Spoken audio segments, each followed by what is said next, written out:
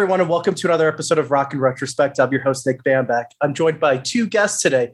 The first guest is a returning guest. He was on our second ever episode when we talked about Duran Duran, and I think he is the person that helped get them into the Rock and Roll Hall of Fame this year. That's our good friend, John Lamoureux of the Hustle podcast. How's it going, John? Very good. Thank you for bringing me back. And you and I did this, Nick.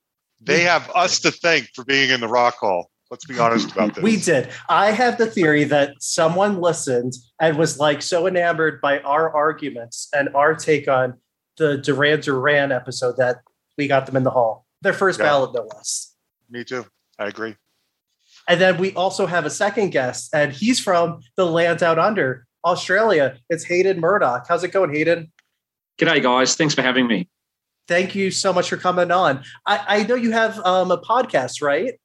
I do. My partner and I, as in colleague in the podcast world, we host a show called Inxs Access All Areas.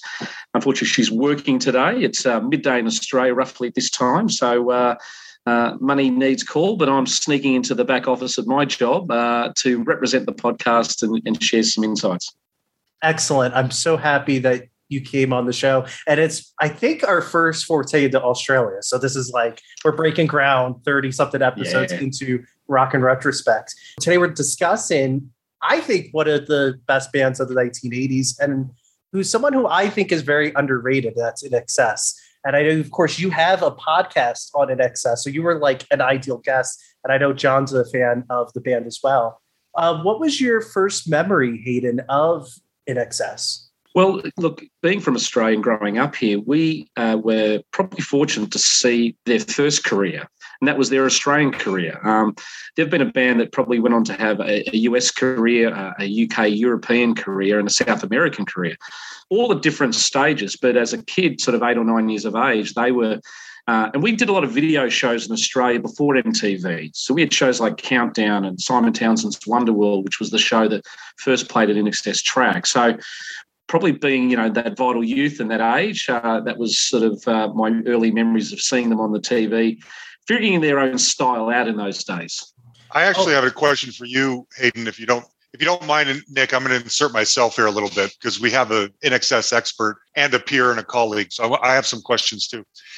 Remind me where Dogs of Space work into the history. Is that was Michael's band before Inxs, or how does it work? No, Dogs in Space was a movie. I know that, but wasn't it based on a real band, or am I wrong? Yeah, it was based on a punk band set in 1979. A guy called Sam. The name escapes me, the surname, but the movie was made in January, February 1986, and it was really weird because the week or two that they were filming that was the week that Inxs' What You Need became top 5 in America.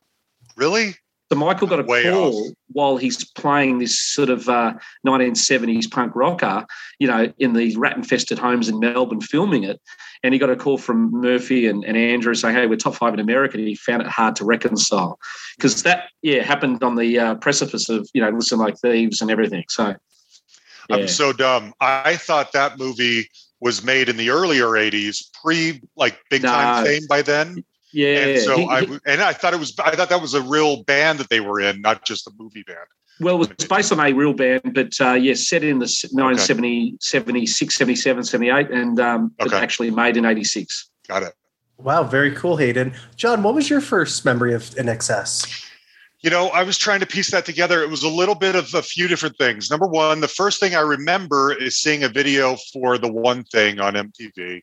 That first camera shot of them in the tuxedos and the food, and thinking the band was called Inxs, and then I remember seeing pictures of them in Smash Hits magazine. Whenever there was a brief period, I don't know, early 80s, when I would occasionally stumble upon a Smash Hits magazine, and they would be in it, but I never knew what the songs were that they were talking about. But I remembered, Inxs, that's that band that I remember the video from. But it was finally by the time What You Need got big that all those different, I was able to connect all those various dots. Oh, this is the band from before, and so on and so on. And then, of course, when Kick comes out, it changes everything. Absolutely. They became international superstars with Kick. Yeah. Yeah. My first memory of Inxs, because I'm relatively younger, I was born in 89. My dad loves Inxs. That's one of his favorite bands, like 10 favorite bands. And he has Dad. Oh, yeah. So I'm going to actually tell you a really quick story. So when we recorded the Duran Duran episode last year, John, and I said, oh, yeah, I've recorded an episode of Duran Duran. You know what my dad's response was? Why don't you do an Inxs episode? And I was like, what? And now it all comes all around. So I know he's listening to this episode. And he's laughing. Hey, there is a song called All Around, Nick. That's true. Oh my God. See, it's meant to be. It's meant to be. Wow, this is amazing. So he has all their albums, but the one that was always played the most was Kick. And probably Listen Like Thieves. Those are the two that I feel like they were always played the most. And Need You Tonight and New Sensation and all those great songs. And yeah, so I feel like they've always been ever present in my life because my dad loves Inxs. Have you guys ever seen them in concert? Look, fortunately, I have.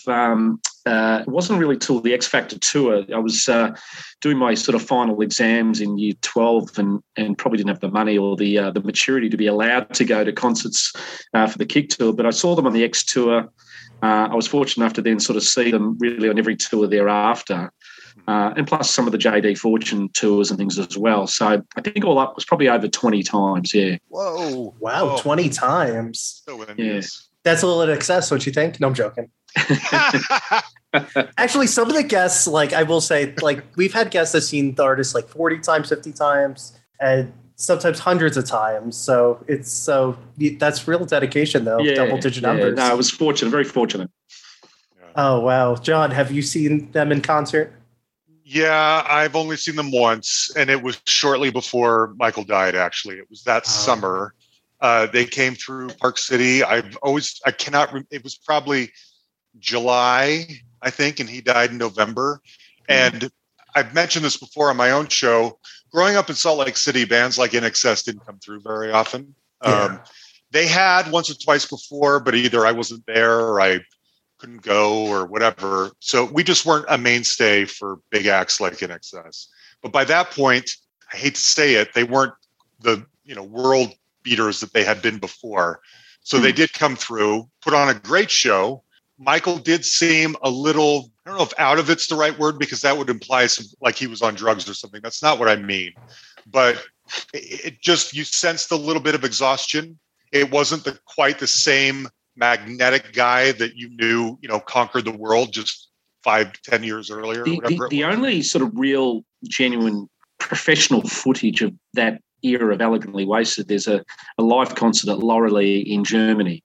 And they played well, played live, songs are great, songs, instrumentation, everything there. But yeah, Michael's, he's got the long black hair, he looks pale, pasty, doesn't look as vibrant.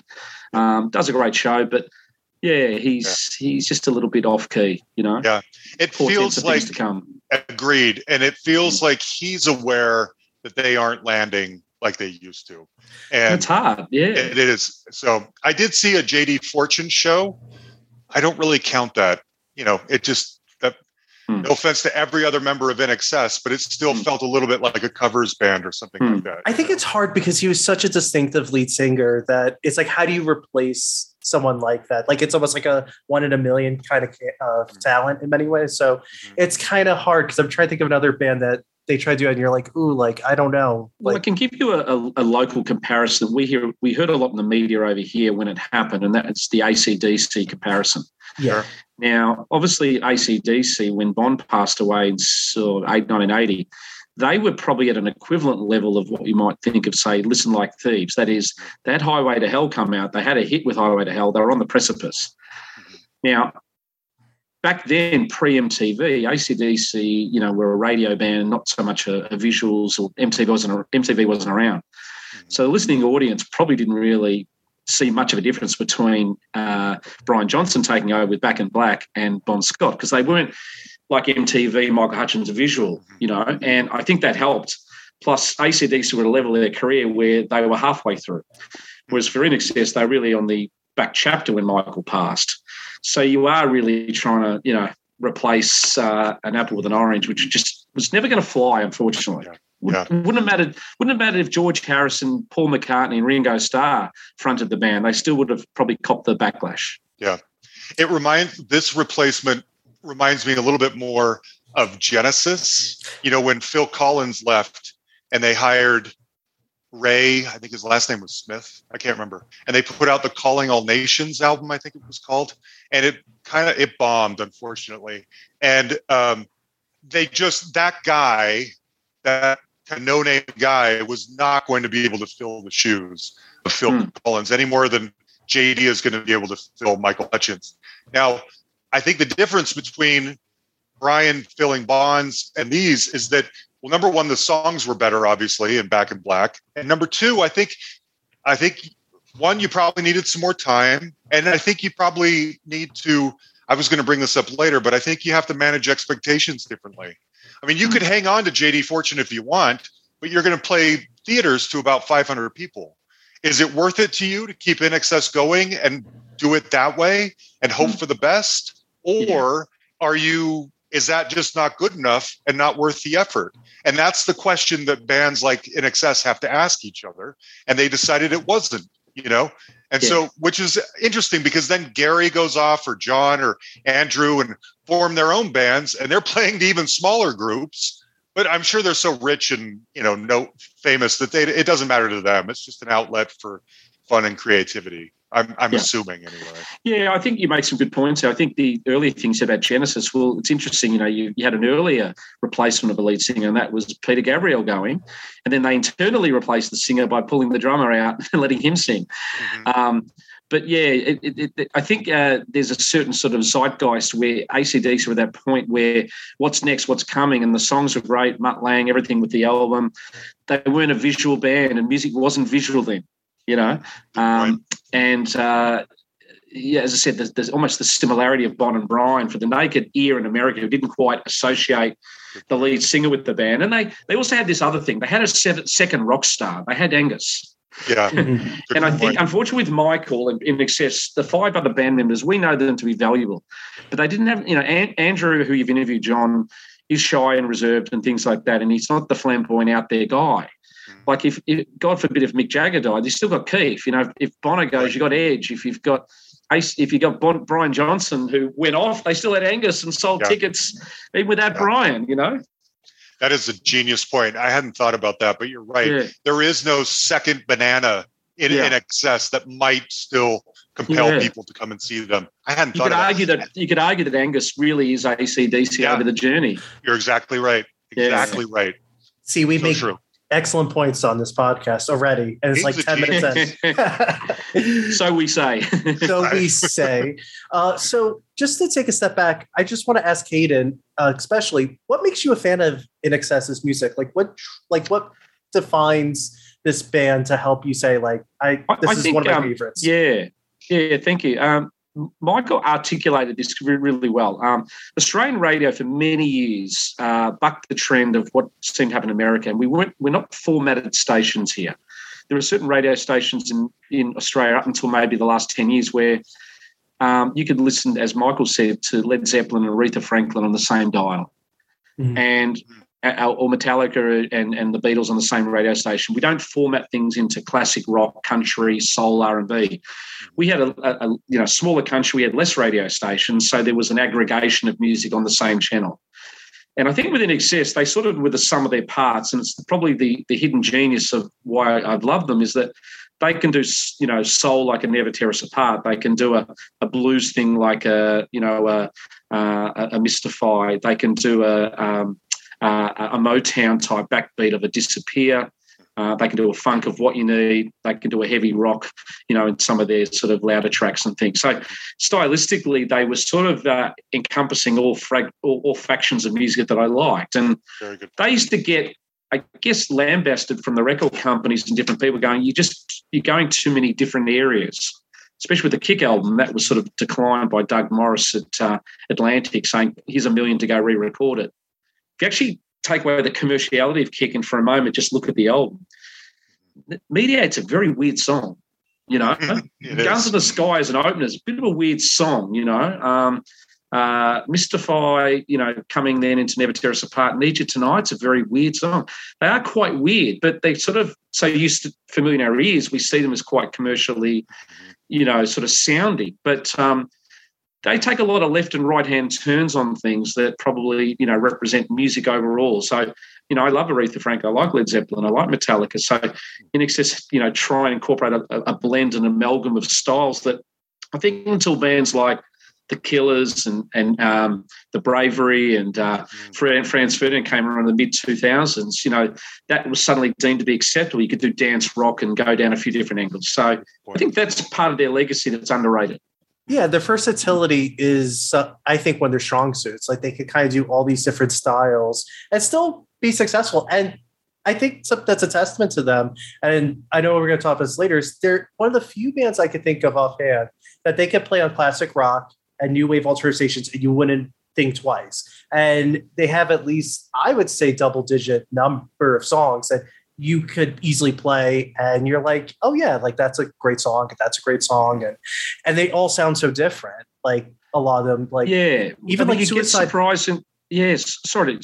We get a lot of people in Australia, who love Inxs still and everything there, but sometimes there's songs on there. You look at a song like To Look At You off Shabu Shabar, which is a real sort of deep dive fan favourite.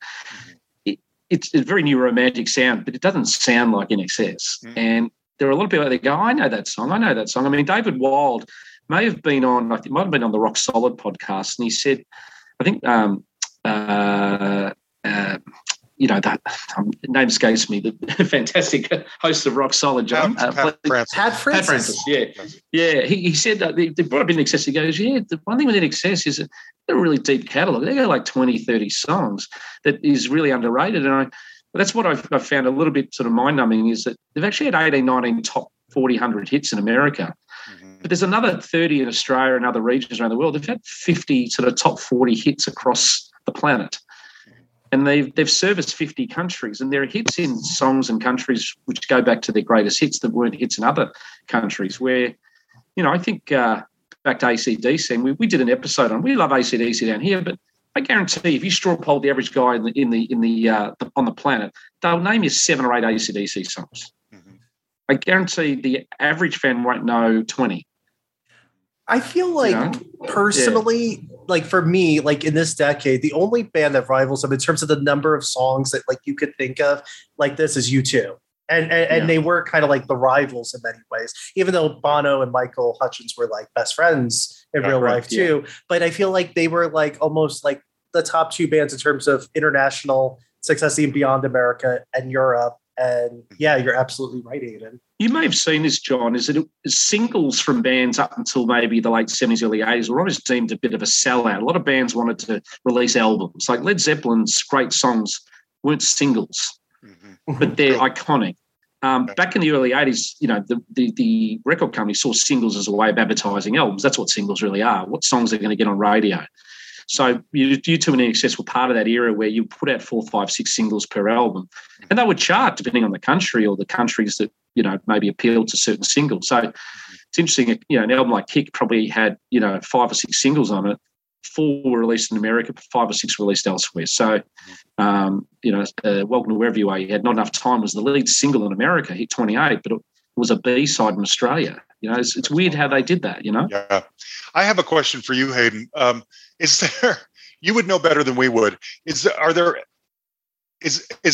anyone out there in Australia, I would assume, who lost interest in Inxs once they became popular? Is there anyone out there who's like, you know what? I like the first 2 Inxs albums. After that, they lost me because those first 2 albums felt like a completely different band. So you talk about the first 2, like it's the names Inxs and underneath the colors.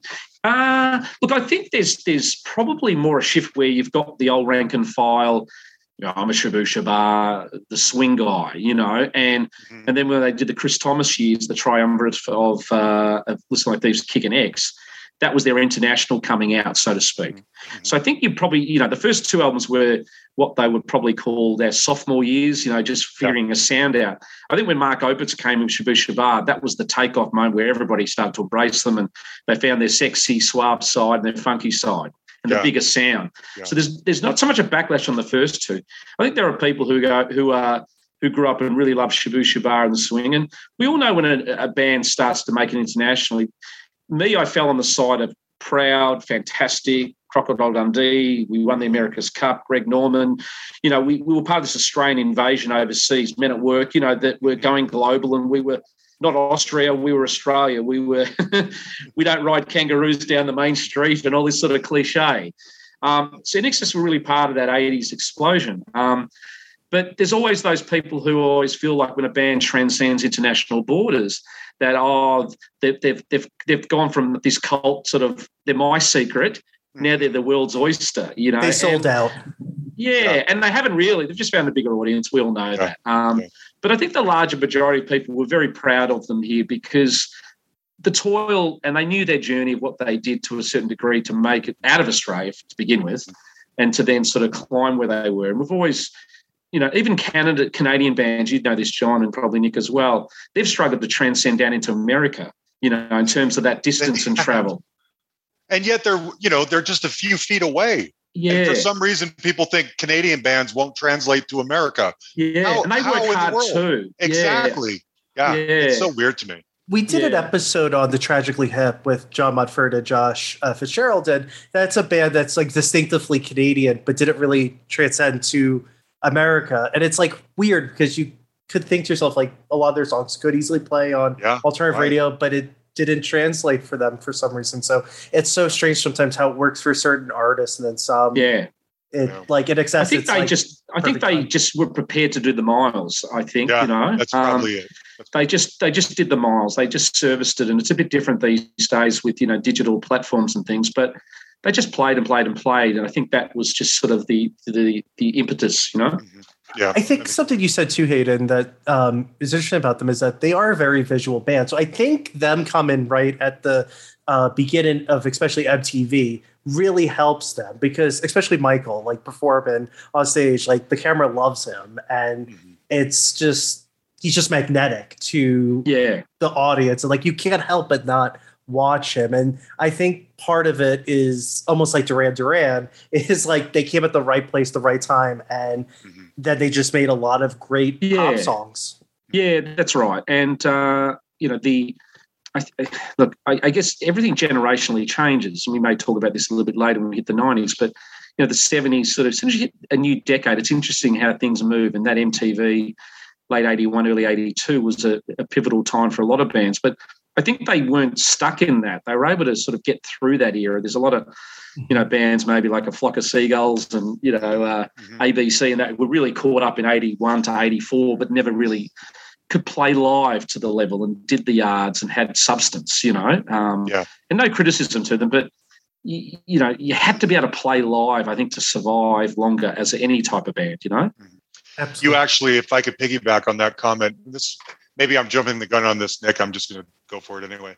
You actually said something in your intro that makes me bristle a little bit when other people say it and they refer to them as an 80s band, because to me I feel like that's a severely unfair criticism. Not that you were making this criticism. I'm sure you meant they were one of the biggest bands of the 80s, which they were. Yeah. No, you did mention 90s as well, but I do agree with what you're saying, true. John. Yeah. I feel like critically, too many people box them in as an 80s band, as something that could, like Flock of Seagulls or, to some degree, Duran Duran, a band of its time that made sense in the 80s that isn't necessarily timeless. And I couldn't disagree more about a label like that on a band like Inxs. Well, to me, whatever Inxs is doing is the most timeless rock and roll there is. Yes. And so I bristle whenever anyone says that. Well, it was probably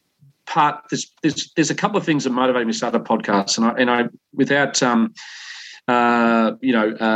sycophantically praising you, John, I must say yourself and probably Pat Francis, really motivated me to think that I could do a podcast. And I do want to say really a genuine thank you to you, because you the way you do your podcast and the way you honestly share, I hope people are listening to this and show vulnerability, made me feel like that hey, it's okay if I put it out there and I only get X amount of listeners because it serves a need. And, it gave me a sense of belief that it could happen. And so I thank you for that. And again, I really, thank you for almost the mentorship and guidance you've showed me. Like I put in a mission statement at the start of every episode because you suggested, and so things like that are really helpful. Secondly, I also thought that as much as I loved Inxs and things like that, I felt like the podcasts out there just seemed to represent Kick. And I felt like it was just not doing a legacy to the band's catalogue. I felt like that it's lazy journalism for a lot of scribes to turn around and just say, 80s band or whatever. So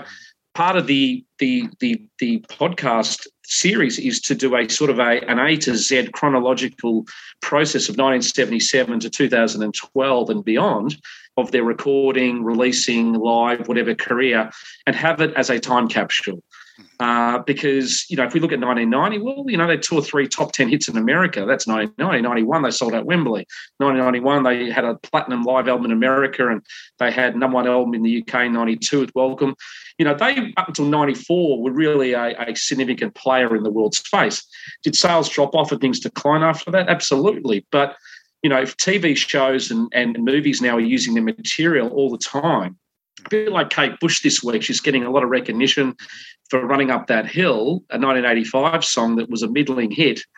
Well, great music is getting a rebirth in a lot of TV shows now and movies because it is timeless. And where are the rock bands now? The Slits, the Greta Van Fleet or whatever. But, unfortunately, rock is becoming almost a relic and they are going back to go forward. But maybe appreciation comes in time. Yeah. Definitely. And I did mean that too, by the way, John, like one of the biggest bands of the 80s. I know you did. Yeah. We would never want to saying you. No, I know. I wasn't saying you say that, but some people do categorize them that way. And I just have to put a stop to it because I feel passionately against it. Yeah. Oh, absolutely. Because I think a lot of times it's like Peyton said, it's lazy journalism, but it's also, a lot of people tend to try to put people into certain genres or certain characteristics, or you know what I mean? And it annoys me too, because it's like we did an episode on Kate Bush. She's impossible to actually categorize. And she's just an originator and a trendsetter and an iconoclast. It's hard. That's how I feel about Inxs in a weird way. It's they just feel like a band that there's no one that sounds like them. They have a distinctive sound, but also even the way they write songs. And I think that's what I want to talk to you guys about later in the episodes, their songwriting, which I think their process is absolutely fascinating. And they don't get enough credit for that. I did want to talk about the band's formation to move to talk about the history of the band. They formed in 1977 in Sydney, New South Wales in Australia, right, Aidan? Okay. Yeah. And then and then can you tell us a little bit about how the band got together? Because I feel like you could contextualize it way better than I ever could. That's fine. Yeah, for sure. Look, Gary Beers posted yesterday on Facebook. He actually went to the Palladium, I think, in LA. He went to see Midnight Oil there. And he was with, I think, Toby Rand from his band and things. But they basically, along with Midnight Oil, started from the northern beaches of Sydney and supported Midnight Oil on a few gigs. They were called the Farris Brothers. The ex-manager of Midnight Oil saw an ad on TV for IXL Jam, and he sort of played around with the logo and he thought of the XTC band and then IXL, and then came up with this sort of stoner-type creative genius idea of Inxs. And if we think back to that era, you had REM and U2 and Inxs and XTC, often for posters and for branding and badges and flyers on cars to go to our gigs. Having a snappy acronym-type band notion, OMD, whatever's another one, were very in at that time. And so they sort of from 77 to 80 did a lot of touring. They did a lot of the outback, mines and really roughed and tumbled it. And it was 3 years into that time they then went and recorded. So they'd sort of honed 700-800 gigs before they did their first album in those early days. I got to say one thing, Hayden. I was going to bring this up. In high school, it was one of my favorite discoveries that if you wrote the letters in Xs in kind of box letters on top of each other, it looks like a Union Jack. And so I I used to put that on my notebooks. I write tried it after the call. Yeah. Yeah. And then you write Inxs, if you try it sometime, in box letters, and you come out with the Union Jack. And I was always so proud of myself for figuring it out. Yeah. But, I know Kirk, who we interviewed, he said, look, back in the early days, and they put flyers on cars in the area about a gig coming up, having a snappy, sort of punchy name that was easy to write, but people equally were like Inxs, became one of those things. Yeah. Yeah. Now, I have a question for you. So they formed the band essentially because Andrew Ferris and Michael Hutchence were friends in high school. But then, to clarify, did they have two different bands, or did another band absorb into that? There's a band, Dr. Dolphin, which a couple of the band members are in, and then Andrew and Michael became friends over an altercation at school, and Andrew wrote poetry, Michael wrote poetry, and Andrew was sort of quite besotted by this kid who had just come back from Hong Kong for a couple of years, and they sort of joined forces, I guess, in terms because of the three brothers, and I think obviously in the family, they would play and practice in the garage. And then one day, Michael, who was friends with Andrew, they said, "Why don't you get up and sing?" Of which that happened, and then they got Gary in a little bit later because he was 1 year older and had the van, had the van to be able to take the equipment, and he learned bass. So it was sort of quite an organic thing. Three brothers and sort of three friends. Tim and Kirk were good buddies and friends in science class, and I think Tim had walked past, or Kirk had walked past and seen Tim drawing a guitar on his pencil case, and that struck up a conversation to which led to music. So, but yeah, they were all sort of pretty much together there, and we just recently did a little 2-year anniversary of our podcast, and we did a Northern Beaches trip up the coast, and we went to where their high school was.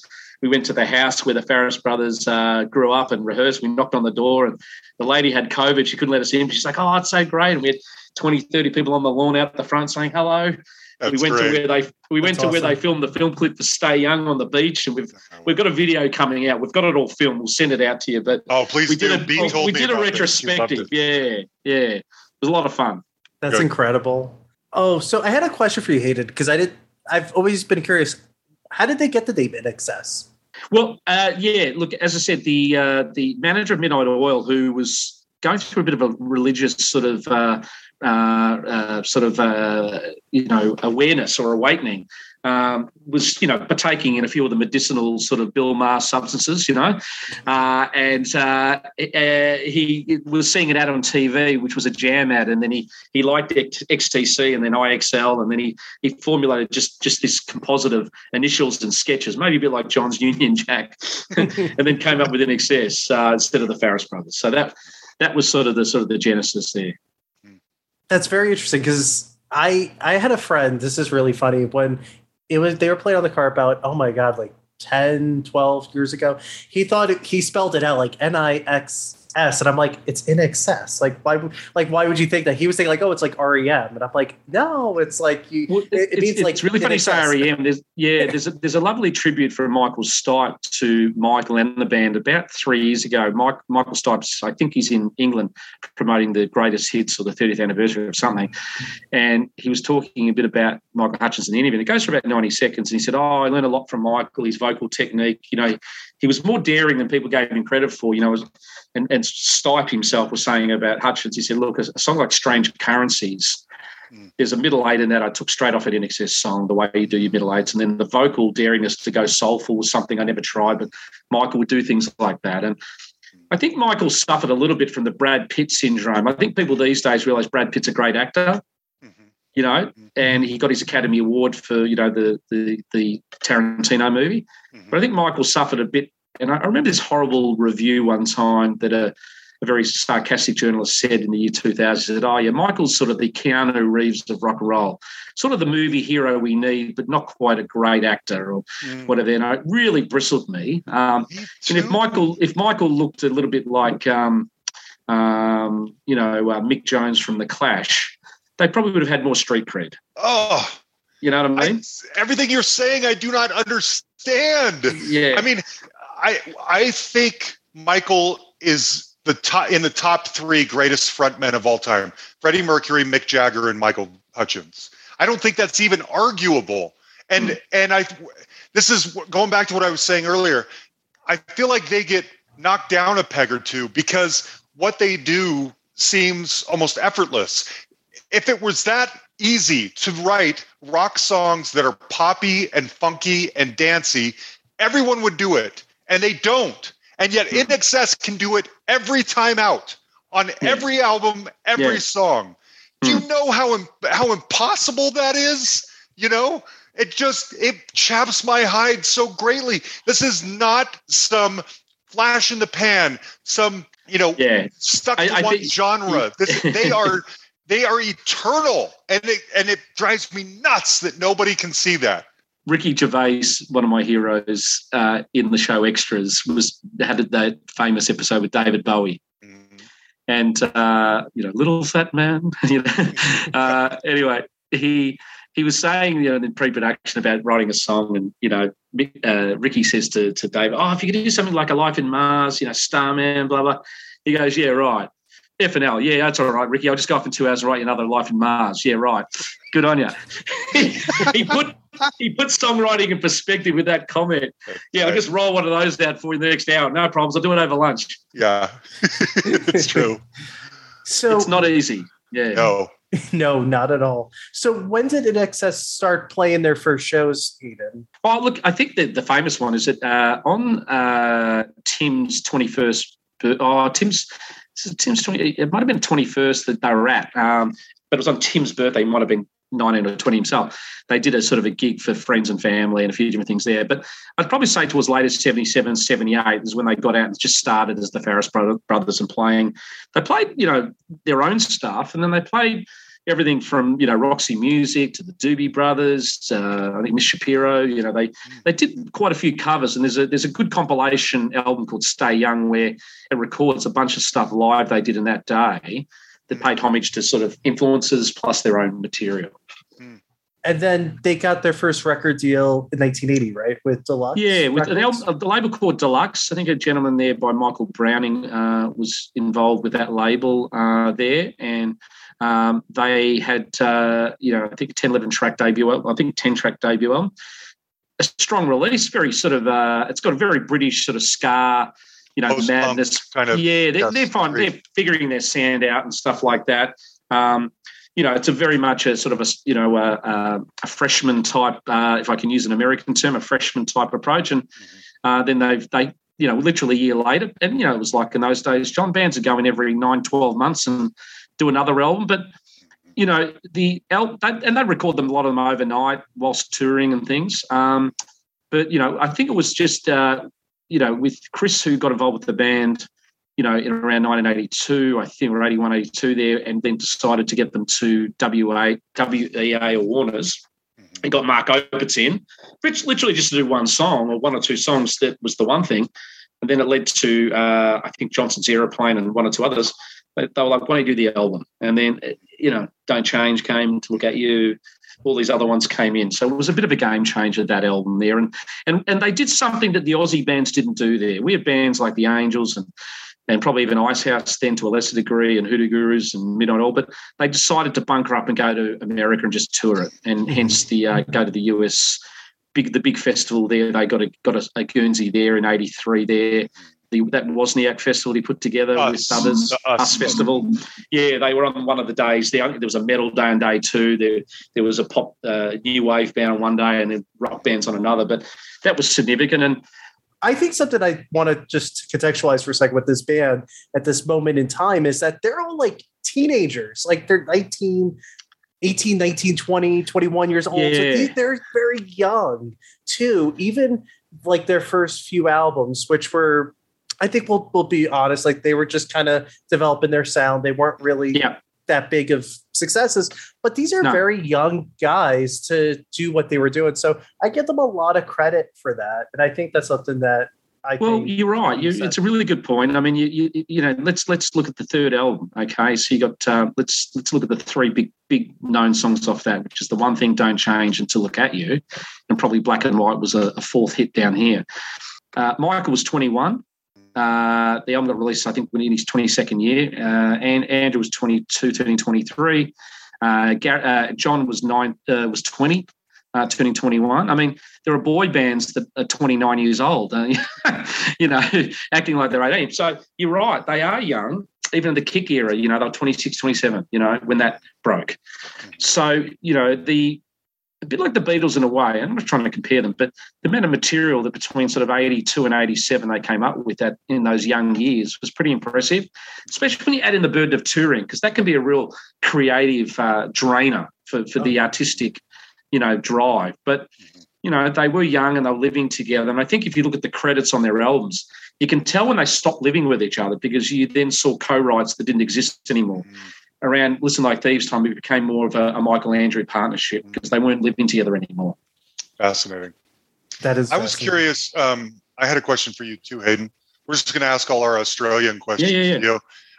I've always felt like bands like Inxs, Midnight Oil, you mentioned Hoodoo Gurus, even Pseudo Echo to some degree. There are Australian bands that have a knack for this kind of, like we were saying, rock, pop, but with some grit.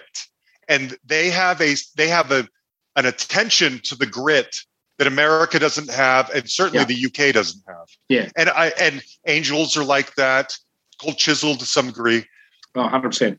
What is it where does that come from? And am I hearing correctly? I mean, do you guys know that that's a part of Australian rock and roll? It's a simple thing. If you can't play it live, you're not rated. We're not into. We've been a country that was built, and we still are, on pubs. We're convicts from the descendant English days. Yeah. So the local pub at the end of the street, or the pub culture, probably emanate from the English roots. Yeah. But for bands to succeed, and back in the non-internet days and mobile phone and social media and Minecraft days, you're 18. Yeah. If you were 16, 17, 18, you try to get to the pub, have a beer, and see a band. And bands would play 6, 7, 8 nights a week. Bands would, like Inxs, would play 9 concerts a week because they'd play 2 in one night. So it was the entertainment principle of things. And if you couldn't get up and play your guitar and play your instruments, people would boo you down and they'd throw things at you. And the miniseries even Inxs playing in front of outback areas. I mean, we're a tough critic or a tough audience here. That's probably where that comes from. So you've got to be the real deal. The difference why, and I think the melody and the ability to play rock in different styles comes from the influences of less radio stations and more content of a variety on each station. So a band like Chisel or Pseudo Echo or Inxs, there are other bands similarly would do a ballad, a rock, a Motown, a blues track, a soul track, a metal track, or whatever it might be. They had that variety because of the radio, less stations, and you'd hear more. We'd get everything here from America and England. Yeah. But it'd be all on the same stations. Yeah. It's funny. It seems like none of those bands I listed, Hunters and Collectors is another one. None of those bands could have come from anywhere but Australia for whatever. Yeah. I just wonder what's in the water that makes that happen. And look, some of the bands didn't transcend overseas. They went over like Hunters and Collectors and Chisel and things, because maybe there was an idiosyncratic nature of things being a little bit too Australian in their lyrics, a little bit too Australian in their messaging and things. And, we've got our own version of Bob Dylan here, a guy called Paul Kelly. I love Paul Kelly. Now, Paul Kelly has a song here in Australia that maybe your listeners can download. It's called How to Make Gravy. I love that. Right. Yeah. Now, this is a song about a guy in jail, and he's ringing his family about he's going to be stuck in jail for Christmas. This is a lyric to die for. Bob Dylan would curl over in his future grave if he heard it, but this song transcends everything, and it should have been a global hit. But sometimes certain songs and tones of voice are a bit idiosyncratic to us, but I also think a good song's a good song, and if you go sell it door to door often enough, you can tear down the barriers a little bit. And I think that's why there was a huge pride in me with Inxs, because I felt like they just did that extra bit that other bands weren't prepared to do. They never got anything easy. I had to tour every album. The one album they didn't tour Welcome Me Wherever You Are, all right, did 4 million, but it was probably their Acton Baby, but didn't quite get the commercial. And this is an interesting thing. Inxs's later albums, you could argue, are more artistically creative and credible than maybe some of their highest selling albums. And this is an interesting argument when it comes to bands and things. The Beatles were lucky. They brought out, Sgt. Pepper's, The White Album, and Abbey Road and Let It Be after they stopped touring, but they were in that zeitgeist, and Inxs never got that second bite of the cherry in the zeitgeist. Green Day got Dookie, and the Green Day got, American Idiot in the zeitgeist. U2 got Joshua Tree, and then they got Acton Baby in the second zeitgeist. the Chili Peppers. They got Californication. Then they got Blood On My Way. Blood Sugar, Sex Magic. Yeah, except Blood Sex Sugar Magic. They got the two in the zeitgeist. Again, so true. And I said this to Andrew in our interview, and he was sort of almost apologising to me that I felt that way.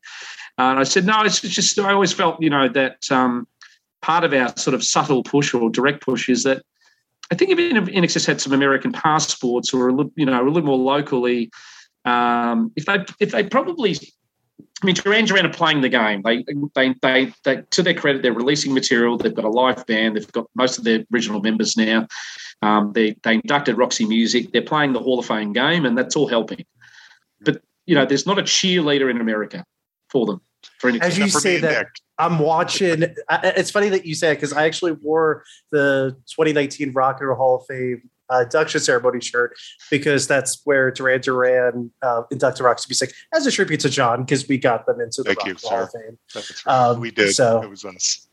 Absolutely. I mean, these things have to have an impetus. Yeah, they do. And I believe, people go back, well, it's the politicking behind the scenes or whatever, but I have no doubt, John, what you've done with Duran Duran and other artists and giving attention. I mean, look at a Go-Go's documentary. Suddenly a year later, they're in. Joan Jett, who really has never really released one hit single that she wrote. They're all covers. Mm-hmm. They had documentaries on them and movies come out. I mean, it just starts with a bit of a voice and a conversation, and it does. You know what it's like. It's very politicky, but if we can arouse attention, that's it. That's a sub job, I guess, of our podcast. Exactly. Here's the thing, though, Aiden. You need to sometimes give people reminders of why these people are special. It's not that because some people say, "Oh, it's like a cheap way to get an induction or a nomination." I think it's fair game because sometimes you don't think about, say, the Go-Go's. They're a perfect example. You haven't really heard any Go-Go's music in how many years, but that documentary came out and it kind of gave this critical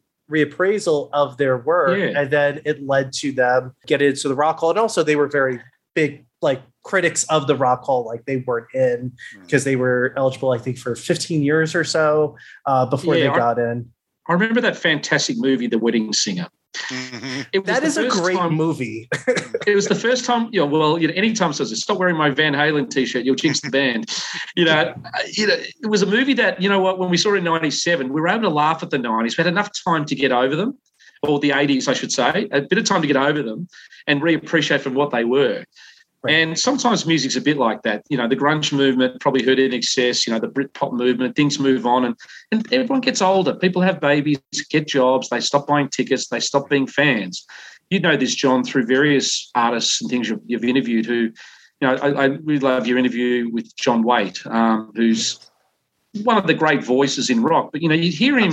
He's not dismissive of Is It a Time or Missing You, but he's so into these other songs, and he feels creatively like they represent him now. And I think sometimes that true fans support and listen to everything throughout, and fickle fans go, "Oh yeah, they're not as good as the old days," but they probably haven't listened to the new days.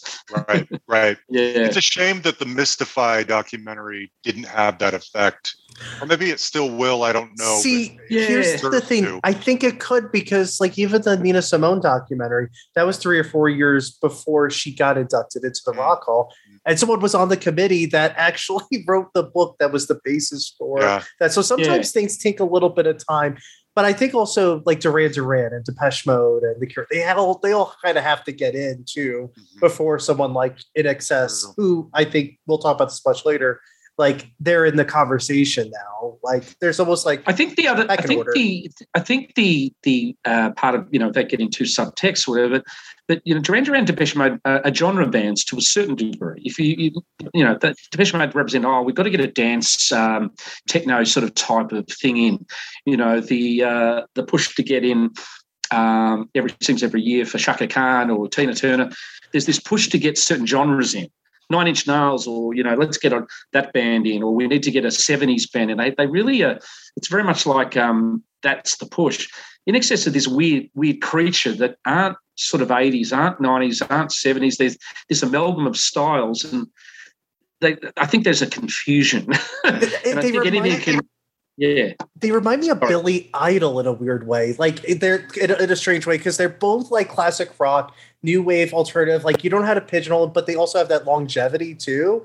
I always see that similarity, at least between Idol and Inxs, which I don't know, maybe I'm like way off the mark. I can kind of see your reasoning on that. There's a method to the madness sometimes. It's a weird thing, if they were in America and, Andrew was doing interviews every so often and here and there, and they were just in the consciousness, but there's not a PR campaign for them. To close it off a little bit on that matter, Tim has said the band need to do a documentary, they need to update and really sort of try and do something, that brings, just chronicles the career, not for the purposes of induction. He couldn't give two tosses about it, although I did say to him, Def Leppard got in, The Cure got in. He goes, The Cure? We're bigger than them in America.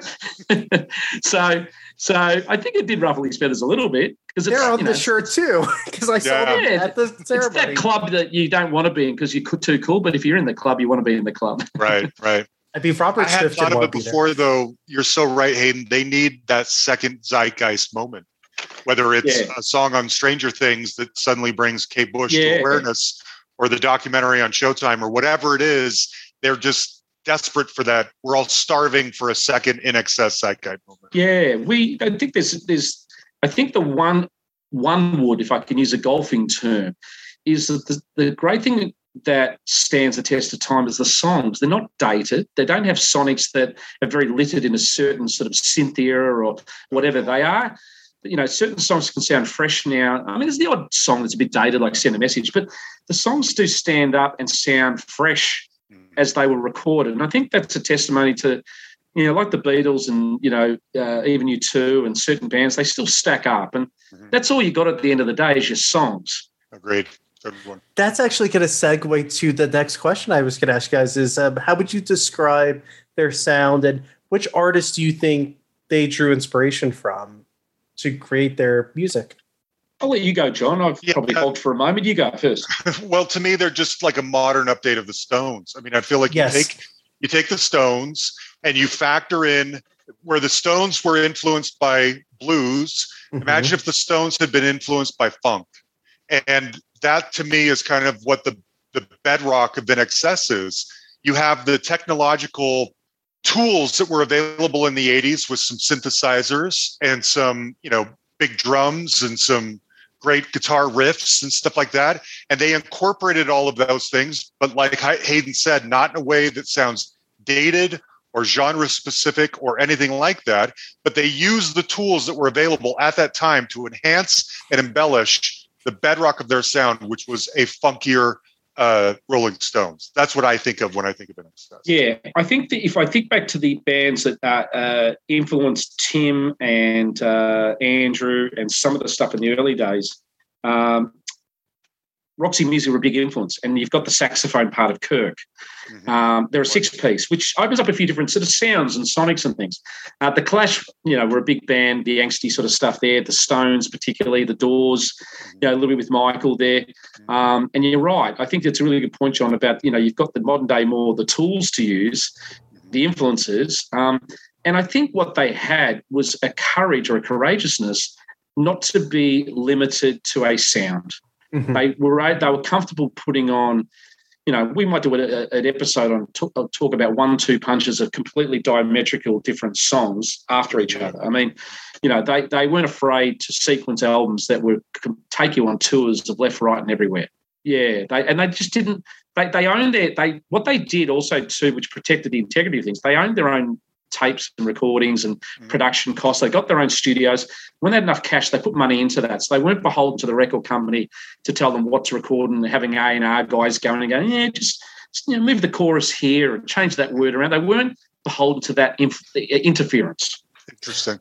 I think what was really interesting about the Mystified documentary, which I watched last night, finally, I've held off watching this movie until last night for whatever reason in my life.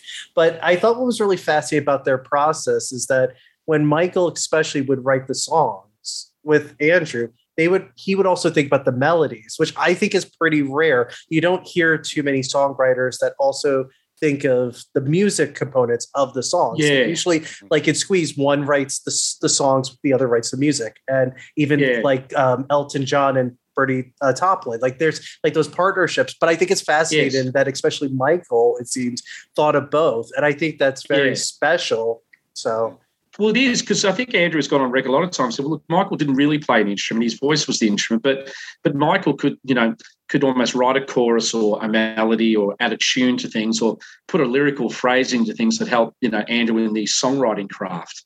And I did quite appreciate how much I think Andrew relied on Michael until after Michael passed, and Andrew really, despite the genius that he is, I think undervalues his own lyric writing, despite the fact we think he's a great lyricist. But when you go back there, Andrew took a long time to sort of, dust off the coattails and start writing again. And hence he, paired up with Guy Chambers and the guy from the New Radicals, Greg Alexander, who's a great songwriter, and a few others, just to sort of have a person to bounce off, I think, for lyrics and things. But, yeah, I think the lyrical stuff that Michael brought in. I mean, Andrew turns up in Hong Kong with his tape. Michael goes away 10 minutes later. He's got Need You Tonight. It was it. Yeah. And the thing too is, Hayden, like, especially a song like Need You Tonight, it's so weird, like lyrically and musically, like it shouldn't work almost, but it does. And that's what I thought was so interesting about that creative process, especially with Michael. It boggles my mind because it's interesting because there are songs that come along that don't sound like anything you've ever heard before. And people respond in two different ways. They either respond in a way that's slightly off-putting, like it's just a little too weird for me, and that all that stuff gets relegated to probably alternative radio, right. Or they hear something that's like, I've never heard that before, and that is amazing, Yeah. And then it can transfer over to pop radio. Right. And this song, as strange and unique as it was, captured the imaginations of people that songs from Squeeze or Echo and the Bunnymen, or even some Duran Duran tracks, deeper tracks, wasn't capturing that imagination. But Need You Tonight did it, And thankfully, it caught the people at the right time in the right frame of mind to provoke them rather than repel them. I think a band gets that sort of, in soccer terms, that they're the striker. They got the ball, the crowd are watching, you got the goalkeeper there. Can you hit the ball in the back of the onion bag? And they were at that precipice with Listen Like These, which had sold, a couple of times platinum there. And it was probably their sophomore release over there that had done well. And the world were watching, the record company were watching. And then I think a lot goes to Richard Lowenstein's film clip. A lot goes to Nick Egan's art cover, where they got Michael up front and centre. It was a real composite of song meets promotional video meets album cover coming across the screen, the innovation of it. And so the song had this unique sound to it that, John, when a band comes out, it's always, what's that first song off the album going to be? It's going to set the tone of the album, isn't it? And it's going to, generally speaking, as a critic, you're going to review, has this band have they developed musically in the last 2 years since the last recording? So you compare something like Need You Tonight to something of Listen Like These, it was a musical jump. And so all these things sort of paved together, and and then you throw in the live ability, and they had a real negative though. The record company didn't want to release the album; they didn't want to support them, and so Chris just got them into the colleges and the college circuit, which were good to them and good to Australian bands where the younger people were listening. France were good to them in terms of making it a hit. They played colleges and campuses, ended up in stadiums at the end of the tour. So they worked it. They are humble enough to work it from humble beginnings. It doesn't hurt that there are 6 tremendously good-looking guys. 4 of them are like among the most beautiful men that have ever lived. So that didn't hurt at all. Not at all. Yeah. Let's talk about their music videos, because I think this is one of the reasons I think they became so massive. And even beyond MTV, they're just such a visual band. Like the concerts that they played, it's just a lot of it's so legendary. How do you think, more broadly, that they're so well regarded as a visual band, like music videos, concerts, stuff like that? Yeah, look, I think they came. Part of growing in Australia, again, I said a bit earlier, all bands did videos. If you look at AC/DC with Bon Scott, there's a video in Melbourne here for Jailbreak. It's filmed out in the western suburbs, about 20 kilometres from where I am, or 15 miles. That's where Jailbreak from AC/DC was filmed. AC/DC filmed, a long way to the top if you want rock and roll in our main street of our city, near the trams going down Swanston Street in the city. But that was just a local TV show saying, we want you to film a video of going down the main street on the back of a lorry van with some bagpipes. I think they were quite inspiring to Bowsley and Inxs to say, okay, do your own videos in the early days. Something like Don't Change and The One Thing, I think, were directed by Scott Hicks, who made Shine and Nightfall and Cedars and whatever. He was an early Adelaide filmmaker. He filmed those clips in the early days. Alex Proyas, who did Dark City and I, Robot, who I've been dealing with a little bit recently, he did Kiss the Dirt video in the outback of Australia. And, Richard Lowenstein, that was, he did the first Hunters and Collectors video for Talking to a Stranger, filmed in St Kilda here in Melbourne. So there was a cultural scene, particularly in Melbourne, with a lot of art and filmmakers and access to TV shows and low budget stuff as an augmentation to the song. So it was a natural thing to do, and they were often done on the cheap, but a lot of them have a real lot of charm years later. Yes, budgets increased and worldwide MTV became a big thing. You don't have to spend a lot of money to make a great clip, and I think Inxs, even with the What You Need clip, I still think is their greatest clip. I think Jagger was sat next to an Australian actress friend of his and saw that video one night in LA, and this Aussie actress, I think her name's Roxanne Wilson, whenever said, Jagger said, who's this guy? Who's this band? And because this video clip, is such a classic clip, and the song and the hooks, and it's almost animated with video shots, and then it goes into real time. It was just quite legendary. It's a better clip than Need You Tonight, and it got, I think, a nominated for Video of the Year as well. But they were challenging, particularly to make sure that the clips did justice to the song. And they even in '93, they did a Full Moon Dirty Hard song. They got 11, 12 local Australian filmmakers to do a song from each track and film a clip. Only time it's ever been done. A couple of those directors have gone on to film things in Hollywood and things like that. So they're always giving back to a lot of local filmmakers who maybe weren't necessarily tracking square with lots of money. Like, Lowenstein went on to do 16 videos, but he went up and did the Burn For You video that led to everything from there. But that came on the back of Hunters and Collectors and Cold Chisel. So they tried, and they were daring, and they were innovative, and they didn't want to do big live concerts in spandex jumping around, that type, but they stand up nowadays. They are, there's not many bad clips, I think, in their repertoire, which is great. That's true. It's true. Was there anything else before we go into the 90s? Is there anything that you guys wanted to talk about in the 80s era of Inxs that we haven't talked about yet? I don't think so. For me personally, I think is in the 90s is when it starts getting interesting. That's what I was thinking too, quite honestly. Yeah. So do you guys mind if we go into the 90s? Yeah. What I could probably do as a segue in might be handy is it was interesting with the Kick tour going for the better part of 18 months, and they were everywhere. They, probably 1,000 gigs or something like that. But they, by the end of sort of 88, early 89, they were really due sort of a bit of a rest. They'd recorded Listen Like Thieves, toured, Kick, they'd probably had 4 albums in 6.5 years, relentless tours back to back. They'd probably made some money for the first time. Chris, the manager, okay, let's get back in, guys. Let's record the next thing. They said, listen, Chris, we're all having a year off. Now, that was sort of sacrilegious in those days to do that. But they just needed to freshen up. Now, weirdly enough, Andrew went off and started writing stuff for a lady called Jenny Morris and wrote some great stuff. Gary went off and joined a band called Absent Friends that had the #1 selling single that next year. Fantastic song I'll share with you. Michael went off and did the Max Q album, which was fantastic. Ahead of its time. I bought that album when it came out. Yeah. I loved about half of it, and half of it was too weird for me. And I sold my copy, and I regret it to this day. I'll get one from you here and send it to you, John. I'll get one and send it to you. Yeah. But some of the stuff on that, Bono went and got some of the remixes of those guys for some of U2 stuff. So Michael, especially that dance stuff, because Bono had a bit of an epiphany in 89, 90, going, oh my God, my fear is going to nightclubs with Michael and none of our songs are played. That is U2. And he was hearing all the Inxs songs. So it was weird. I felt like Inxs, and I'm probably jumping the gun, but they sort of veered towards more of a U2 anthemic-y sort of ethereal sound. with a few more sonic experimentations, whereas U2 sort of shifted towards more of an Inxs dance, flavor funk sound, towards their careers. And I think that's just through association and mutual respect and time together. But that 89 sort of year off was quite vital for, I think, the band. And then they came back for the X sessions and went from there.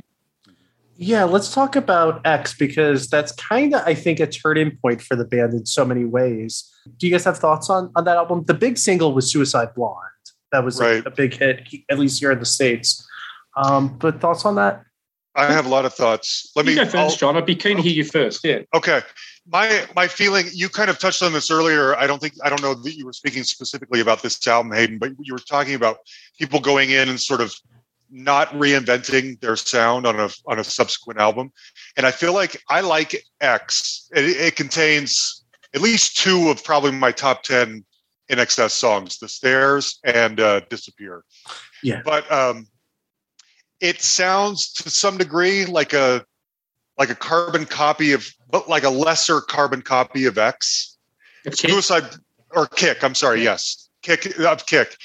Suicide Blonde is an obvious hit, obvious first, out of the gate smash. To me, Bitter Tears deserve to be an equally as big song. And for whatever reason, there was not enough steam to make that song rise as high as it should have. Those two songs are indelible hits to me. Beyond that, there's some strong stuff. There's a lot of filler on that album. And it just wasn't enough to maintain that zeitgeisty moment that they had. It should have been enough. Suicide Blonde should have been a Trojan horse enough to keep the momentum going, but it just wasn't. So the interesting thing here, it's a bit not like in the Oasis. States anyway, I should say. Yeah, it's a bit like Oasis, Be Here Now, and Kick. X has sold over 10 million copies, which might be about double the amount of what Velvet Underground ever did. True. However, critically, and commercially, there are always two different arguments. I loved X at the time coming out. I was in that youth and consolidating, etc. there. And I think Michael probably summed it up. He said, we like X, but we maybe think, if anything, it may have been a fraction polite.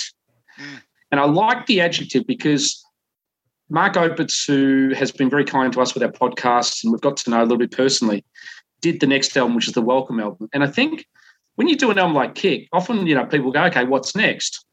If they had to put Welcome out next, it may have scared the listeners off because it was left and right, but it may have garnered them a more longer time in the zeitgeist because people would have admired its daringness. And I think X, weirdly enough, was big sale in America, whatever, but not as much as Kick. But X was big in the UK. UK were always an album behind. So X was massive in the UK and Europe, and then Welcome to Webby was big in the UK and Europe because they were always an album behind. The Australians always were dealt, and we always still are dealt a harsh sort of appraisal by our UK forebearers because we're the country where they sent the convicts to punish us, and we created a new country. Now we decide if they can come here or not. So we have this interesting sort of tit-for-tat thing, especially when it comes to cricket, which is our version of baseball. Having said all of that, the UK were begrudging with Kick and finally accepted them and then really embraced them with X and hence Wembley.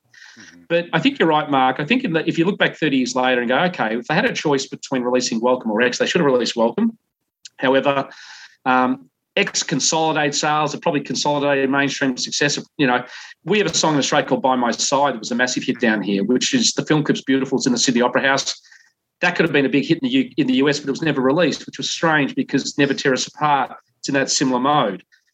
It was probably a big cookie cutter in terms of the four singles, similar to the Kick singles, and it did lose a bit of steam on the second side of the album.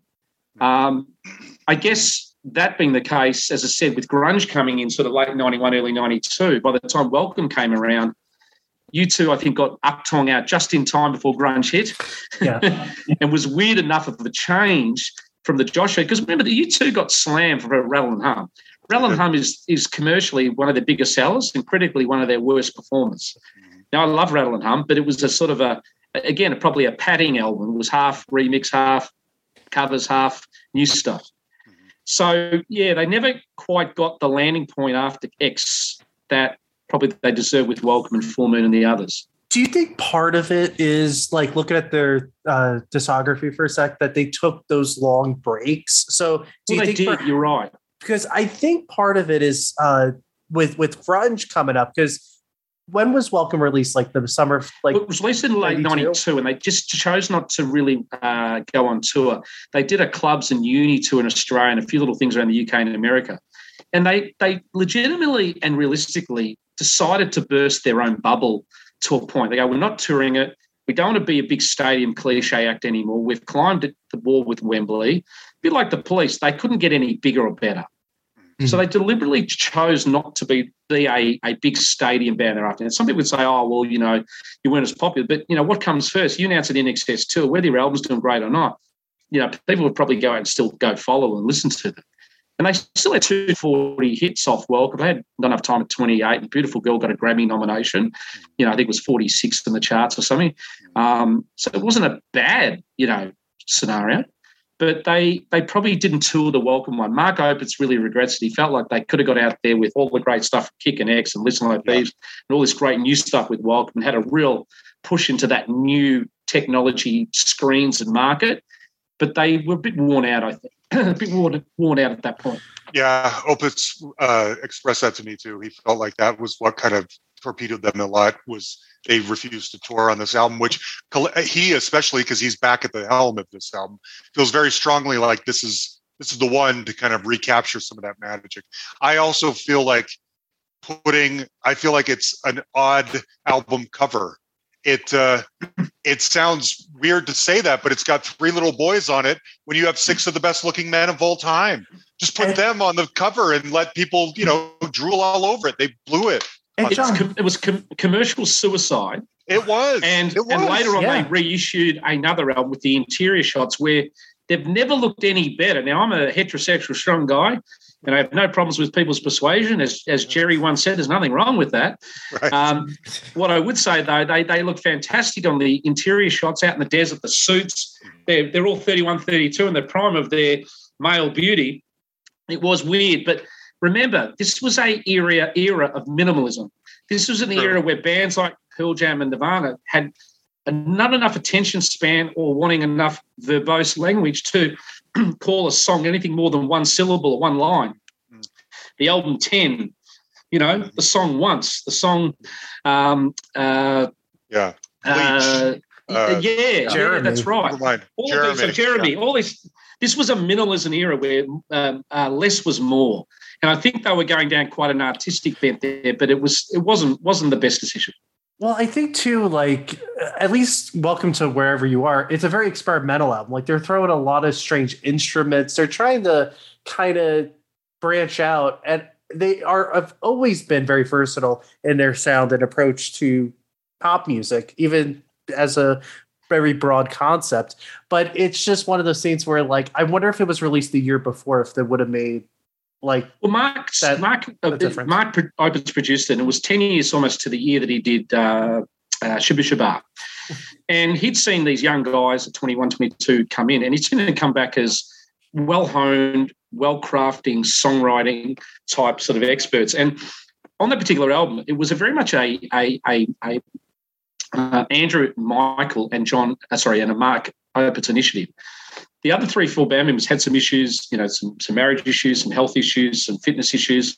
So it was very much, Michael and Andrew putting a lot of time into the songwriting. There was that era where Mark had said, listen, if we're going to do something, let's do something really musical. Let's do something that challenges you.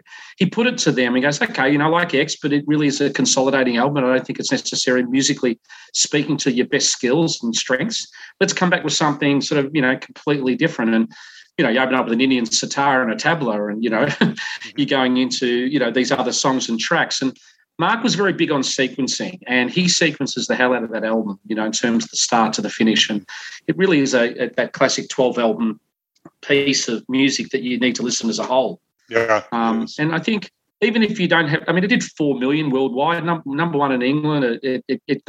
There were critics around the world who gave Inxs a hard time on Kick and things who loved that album.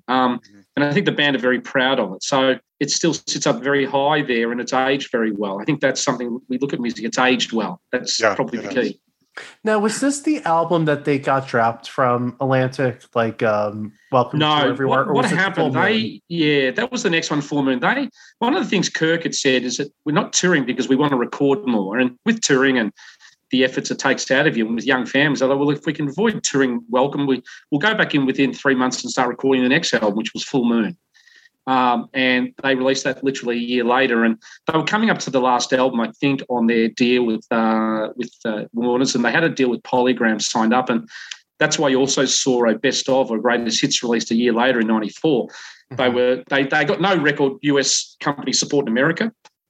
I don't think you could even buy Full Moon down at Tower Records if that exists anymore, but you can't really buy it. It's a deleted copy, so the record label gave up on them. But the UK, The Gift was a hit there. They had other hits there. It was a hit in Australia. The songs, we think it sounds great. We did we probably only podcast we did a 4-episode deep dive into Full Moon Dirty Hearts recently. But we got Mark on and he told us the recording and how they did it, and it was fantastic, insight. Full Moon is the hidden gem in their collection, if you ask me. I love that album. In fact, I've been trying... Aiden, I'm so jealous. I'll get Mark. I'm happy to get Mark to talk to you. They got dropped by Atlantic, or at least in the States, right? Were they signed to Atlantic, or was it Warner Brothers? Oh, they were for a lot of it. Murphy, the manager there, he was quite clever in the early days. He would sign them. In Australia, they were signed, to a different label. In the UK, I think it was Mercury. In America, it was Atlantic. In the early days, I think it was Atco, which was Atlantic Co, was the sub label of Atlantic for alternative artists. So Chris was quite good at negotiating different record deals in different countries. But I think they then went to Polygram. They had a deal thereafter that they had sort of maybe gone to. Even up until Elegantly Wasted, I think they'd signed a 6-album deal, even though there was maybe thoughts they weren't going to go on before Michael had died. So, but they had this gap after really the Warner experience of 93, 94. They had really 4 years off studio albums. And they came back for Elegantly Wasted in 97 on a new label then. Yeah, it's just interesting because it feels like for Elegantly Wasted, which was released in 97, it feels like they were trying to recapture their success from a decade ago, or at least like an attempt to do this that. Is an album that's interesting amongst our listeners that it's an acquired taste for some, but over the journey, I think if I was to sort of give it the 5-second review, it's probably Michael, his most vocal, honest and lyrical honesty. The lyrics, Michael was always a bit obtuse and obscure and a little bit sort of double entendre-ish, and you had to sometimes interpret lyrics. And he was such a great phraser of the lyric, all veils are misty, almond looks that chill divine. I mean, that sort of little phrase, who comes up with that, But he lyrically, I think on songs like Just a Man and Everything and Girl on Fire and Elegantly Wasted, whatever, he really opened himself up with an honesty on that album. And Matthew Marsland, who's a very good friend of the band and very much knows everything about Inxs more than I do, and he's quite a regular poster on things, he said that a lot of the demos that Andrew and Michael did weren't too far off what came out in the studio. They went to Canada. They recorded that with Bruce Fairbairn in Canada and Vancouver. It was quite a quick recording process. It's less, studio trickery. It's a little more organically sounding. We like it as a bit of an epitaph to Michael. You can really sort of sense where he was at when you look at the lyrics and go back and listen to the songs. But they were, I think they were going back. I think the motto Andrew said is, what is this thing called Inxs? We've gone down this curve, that curve, tried to claim this, go for that, develop to this. Let's just be the best Inxs can be in 1997 now and write great songs. And stand for that, and I think that was sort of the mission statement.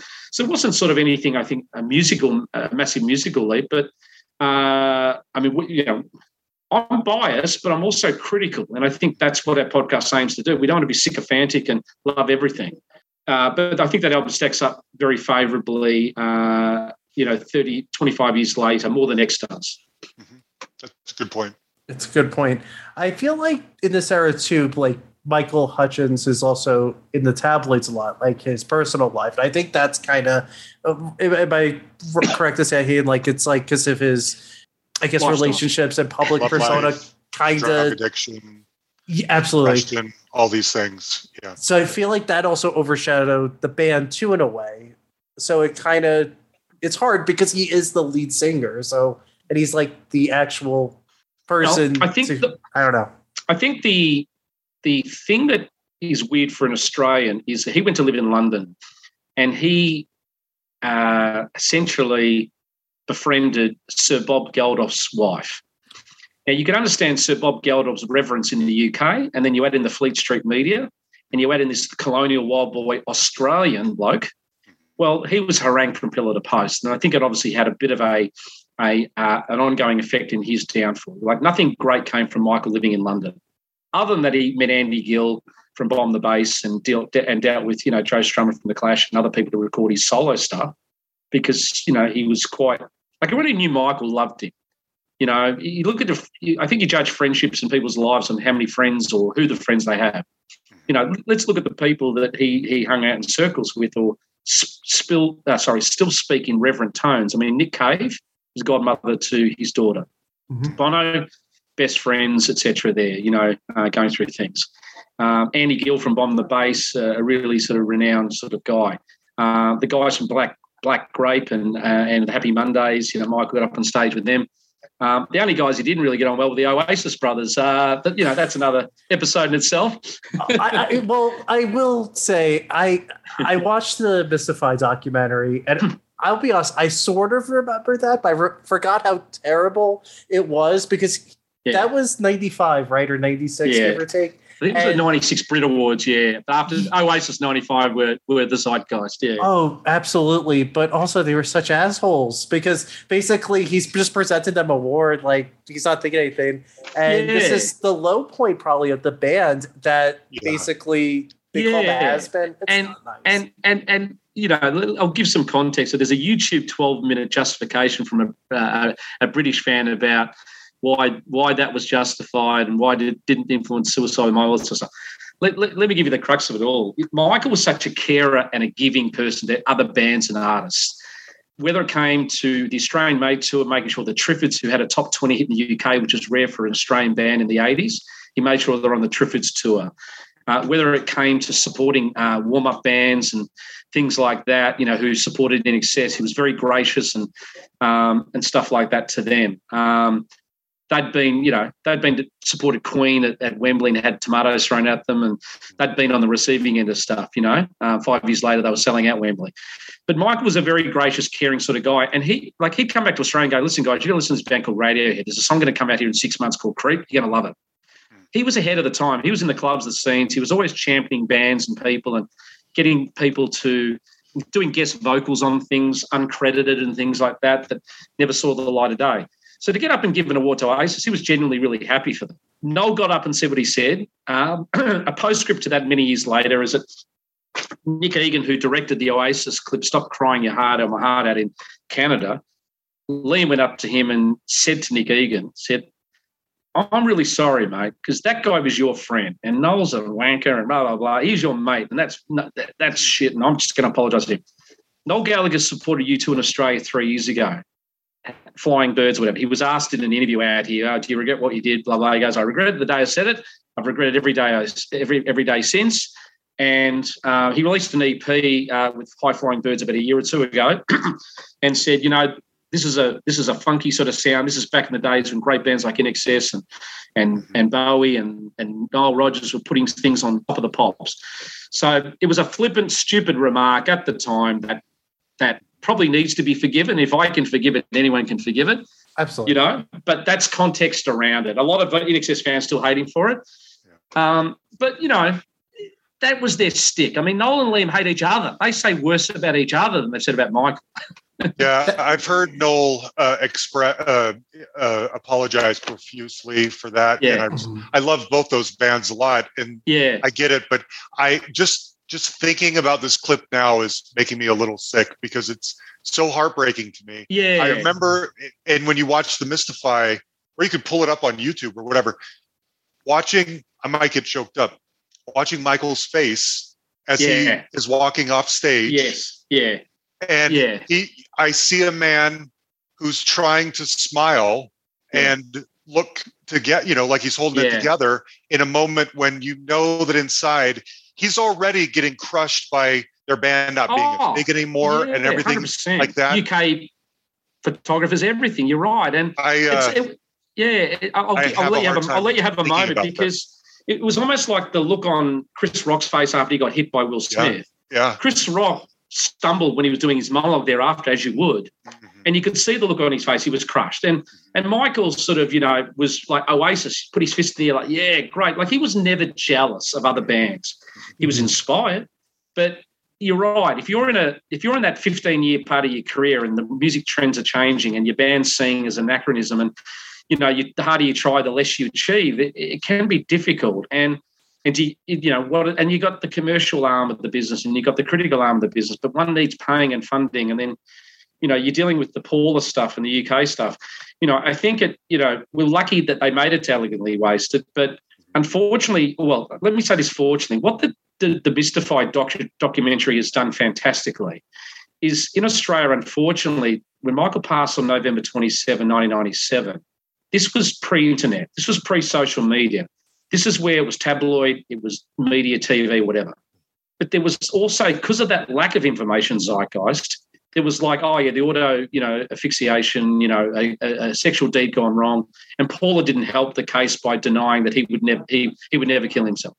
Unfortunately, at that time, there was a lot of cloudiness. I took it upon myself to read the coroner's reports. I took it upon myself to read every book and everything relevant to it. And the very simple thing is that Mystified documentary demonstrates is that you had a guy who was on Prozac, antidepressants, had cocaine in the system, had alcohol, was lonely, was in a hotel room by himself, was about to embark on a tour that was 70% filled in Australia, their home base. They'd been critically lambasted in Australia post the Concert for Life and the media had turned on them here. Other bands in Australia at the time had dissed them because, you got too big for your boots and we're now the next big thing, and that alternative 92 Britpop thing. You almost have to challenge the predecessors to make your own land space. So we had our own version of Oasis bands who didn't give Inxs their cred. And you had a guy that was mentally unwell, and you had a guy who rung his partner up and wanted them to come to Australia for Christmas. She said she couldn't come because Bob wouldn't let them. He rung Bob Geldof, and then they got into a slanging match. People in the room next door heard it.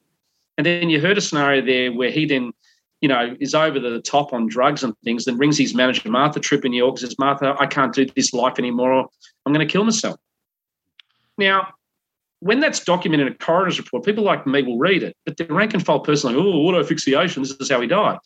But the great thing the documentary did was basically say, look, man was unwell.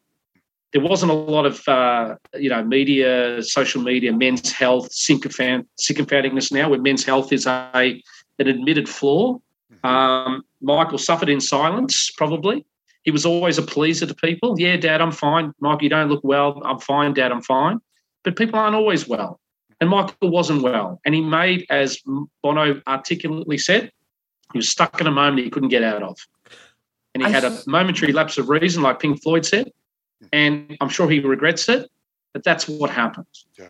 I think something that the documentary put into perspective that I personally didn't know, because I think it was not said until after he passed, was the bike incident in Copenhagen in 1982, sure, which I think is what was the downfall of, and that led to everything that would happen the next 5 years, because for context for listeners, he had, they were riding bikes, him and I guess his girlfriend at the time. Yeah, he was in Copenhagen. I think they were riding bikes into town. They were getting a pizza or something like that on the street.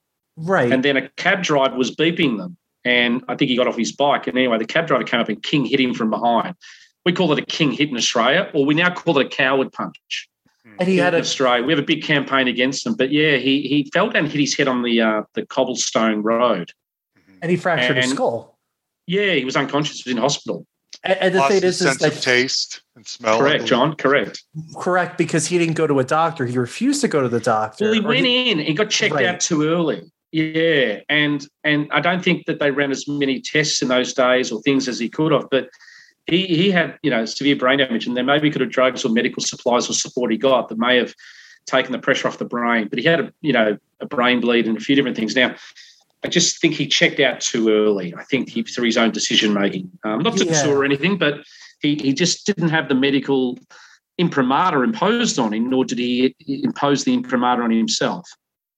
it was very sad. And then even when he went to doctors like in like France and across the world, it was almost like too little too late. Like it was because it didn't get treated quick enough that it already kind of caused him to lose like the sense of smell. I think that the band's the collective thing on the band was he just had a shorter fuse, and then that blew up in some of the recording scenarios and things like that. I mean, they really recorded 2 more albums after that over 5 years. So, and he lived his own jet set lifestyle. So the band didn't see him that much thereafter. But that's ultimately what happened. He had a shorter fuse, shorter tolerance levels, and in hindsight, sometimes we're great at retrospective diagnoses.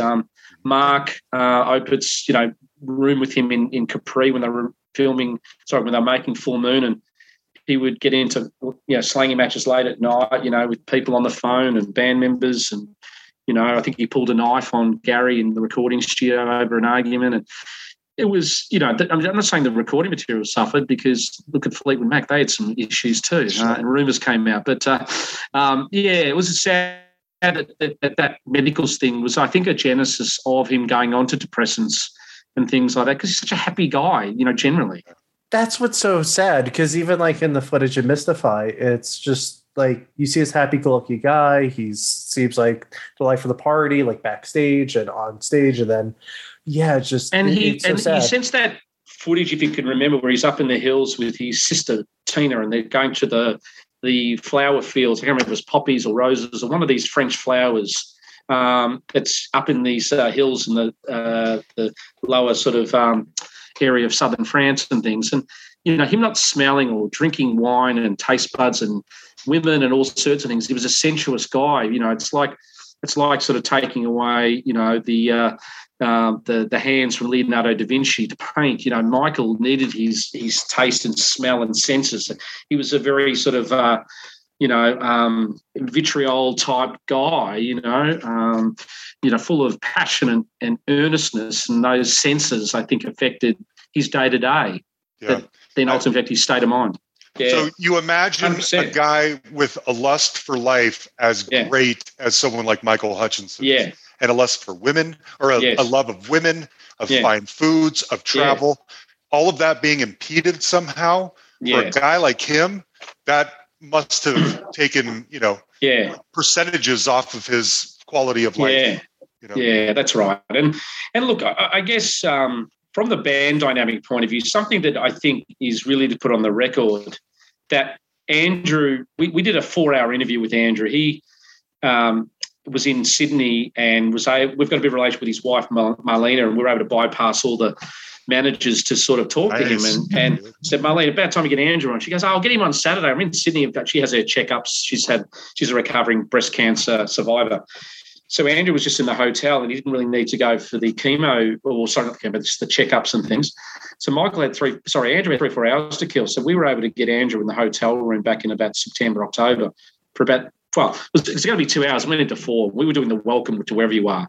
So it was a passion piece for him. We had Mark Opitz on as well, and it was great. But, through a little bit of trust and time, the single biggest thing that he shared that probably, bands don't share always about posthumous bandmates, and that was, he said, look, I remember being on the tour of Rally Waste, and there was good times, and we were playing well, and we were back together, and Michael just looked over at us as a band and said, I like being with you guys. I feel safe. And that sort of, I think probably didn't dawn on Andrew. Whatever, blah, blah, blah, Aussie bravado. But I think later on, things like those memories resonate with Andrew because, unfortunately, and I know this might not be popular assertion, but Paula would ring the Paps. Hey, we're inside this motel having lunch today. Well, how did the Paps turn up and find out what place you're having lunch at? All right, they'll tell you, but she would often alert the Paps to where they were. She liked the drama a bit, And look, he wasn't good for her ultimately. She was a teetotaler and ended up being a drogo, So, they weren't good for each other. But Michael being away from that and being on tour with the band and with his mates and with his family who knew him pretty well and were protective and the band of brothers, so to speak, I think that's a memory that Andrew cherishes a bit, especially that last tour. I just think that it's just such a sad state of affairs. Like this last 5 years or so of his life, is plagued by depression and anger and just sadness. And it's just sad to see it with someone who's so lively and one thing, energetic. I don't know. One thing that we've tried to do to the podcast, and sometimes, committing one podcast idea and trying to come up with new, fresh and different ways of keeping a listener audience invigorated, because I spoke to a friend the other day and I said, I'm doing the Inxs podcast. She says, how many episodes? She's done 20, 30. So we're up to 108. She goes, how can you, and even the band have said, how can you talk about us for 108? I said, well, listen, we're delving deep under some minutiae here, but we can turn something into something. But one thing we tried to do overall is to have it as a bit of a cathartic experience. We've got an episode this week, which is it's a 3-week episode based on nominate your top primal Michael moments. It could be in video, it could be in interview, it could be in on stage, it could be in print, it could be lyrically, whatever. It could be a moment at a concert you saw. So we had a flood of nominations, okay? Earlier this week, I let the girls get on and do their girly thing where they're all talking about those nominations, and next week we do our top 10. So we're trying to sort of, do something up that pumps up the tyres of Michael and goes back to things. The other thing we've found, weirdly enough, it's been quite cathartic, where we're trying to sort of celebrate and go, look, he's dead and he took his life, and as dramatically as bad as it is, let's use this podcast as a vehicle to celebrate what was great. And this guy, over 37 years in his life, had the life that I'm jealous of. I'm 51, and I'm eternally jealous. I can see John smiling there. Okay, his wife's not listening, but I think John's slightly jealous. I think there were women wanted to be with him and men wanted to be him. Right. So we're taking the approach that, albeit his life was short, we just lost a famous cricketer in Australia called Shane Warne. He was our Tiger Woods of cricket. And he's from my city here, and he was the guy who was one of the icons of cricket. Had a heart attack at 51 and died. A bit like Michael, showboat, and Michael and him loved each other, concerts, and Shane to go backstage as a youngster. Michael brought him on stage, whatever. Shane Warne was one of the biggest celebrities in Australia. You would have seen his reports in the news in America that he died, but he was in Tiger Woods' Federer company. But Shane lived a similar cavalier lifestyle. We all wanted to be Shane Warne, and he was engaged to Liz Hurley for 5 years. This Aussie cricketer from the suburbs, befriended Liz Hurley. Michael had a great life. It's sad what happened. We take it on our challenge now to celebrate his life, and we hope if his daughter ever chooses to be interviewed by anyone, that we're a safe place that she might want to come on and talk to, that we can share memories of her dad, because she's very loyal to him, even though she doesn't know him or knew him, really. When the Mystified documentary was coming up, Richard had a problem with the access to the songs. Chris Murphy, love or hate him, protective of the catalogue. Chris, would sell his grandmother for $1, God love him. That's what a manager does. As a famous Don Henley said about Irving Azoff, whatever, he might be Satan, but he's our Satan. Okay? Chris Murphy's the same. Now, it got to the problem with the release where they had hardly any Inxs songs to go into the Mystify show. They had some of Michael's solo stuff. There were a couple of songs they were granted. Tiger Lily rang up the UK arm of Michael's record company, whatever, and said, please get my dad's songs on that soundtrack. Overnight, songs came in to Richard to be able to get. And that filled out not the entire show, but it gave enough of it to give an Inxs emphasis. I think the band need to do a retrospective that highlights them as a collective.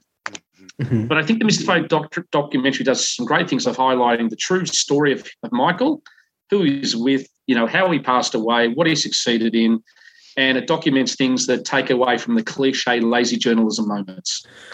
I think what I liked about Mystify was that it sort of had this approach where it wasn't just talking heads and then just had like you hear Bono and you hear like other famous people and lovers and friends and whoever. But I kind of like how in the last 10 years you've seen documentaries like Amy and Mystify and even. Well, I'm trying to think of other ones offhand, but there's this phenomenon where it's almost like found footage or and a lot of the Senna, movie. The one Senna was a great documentary.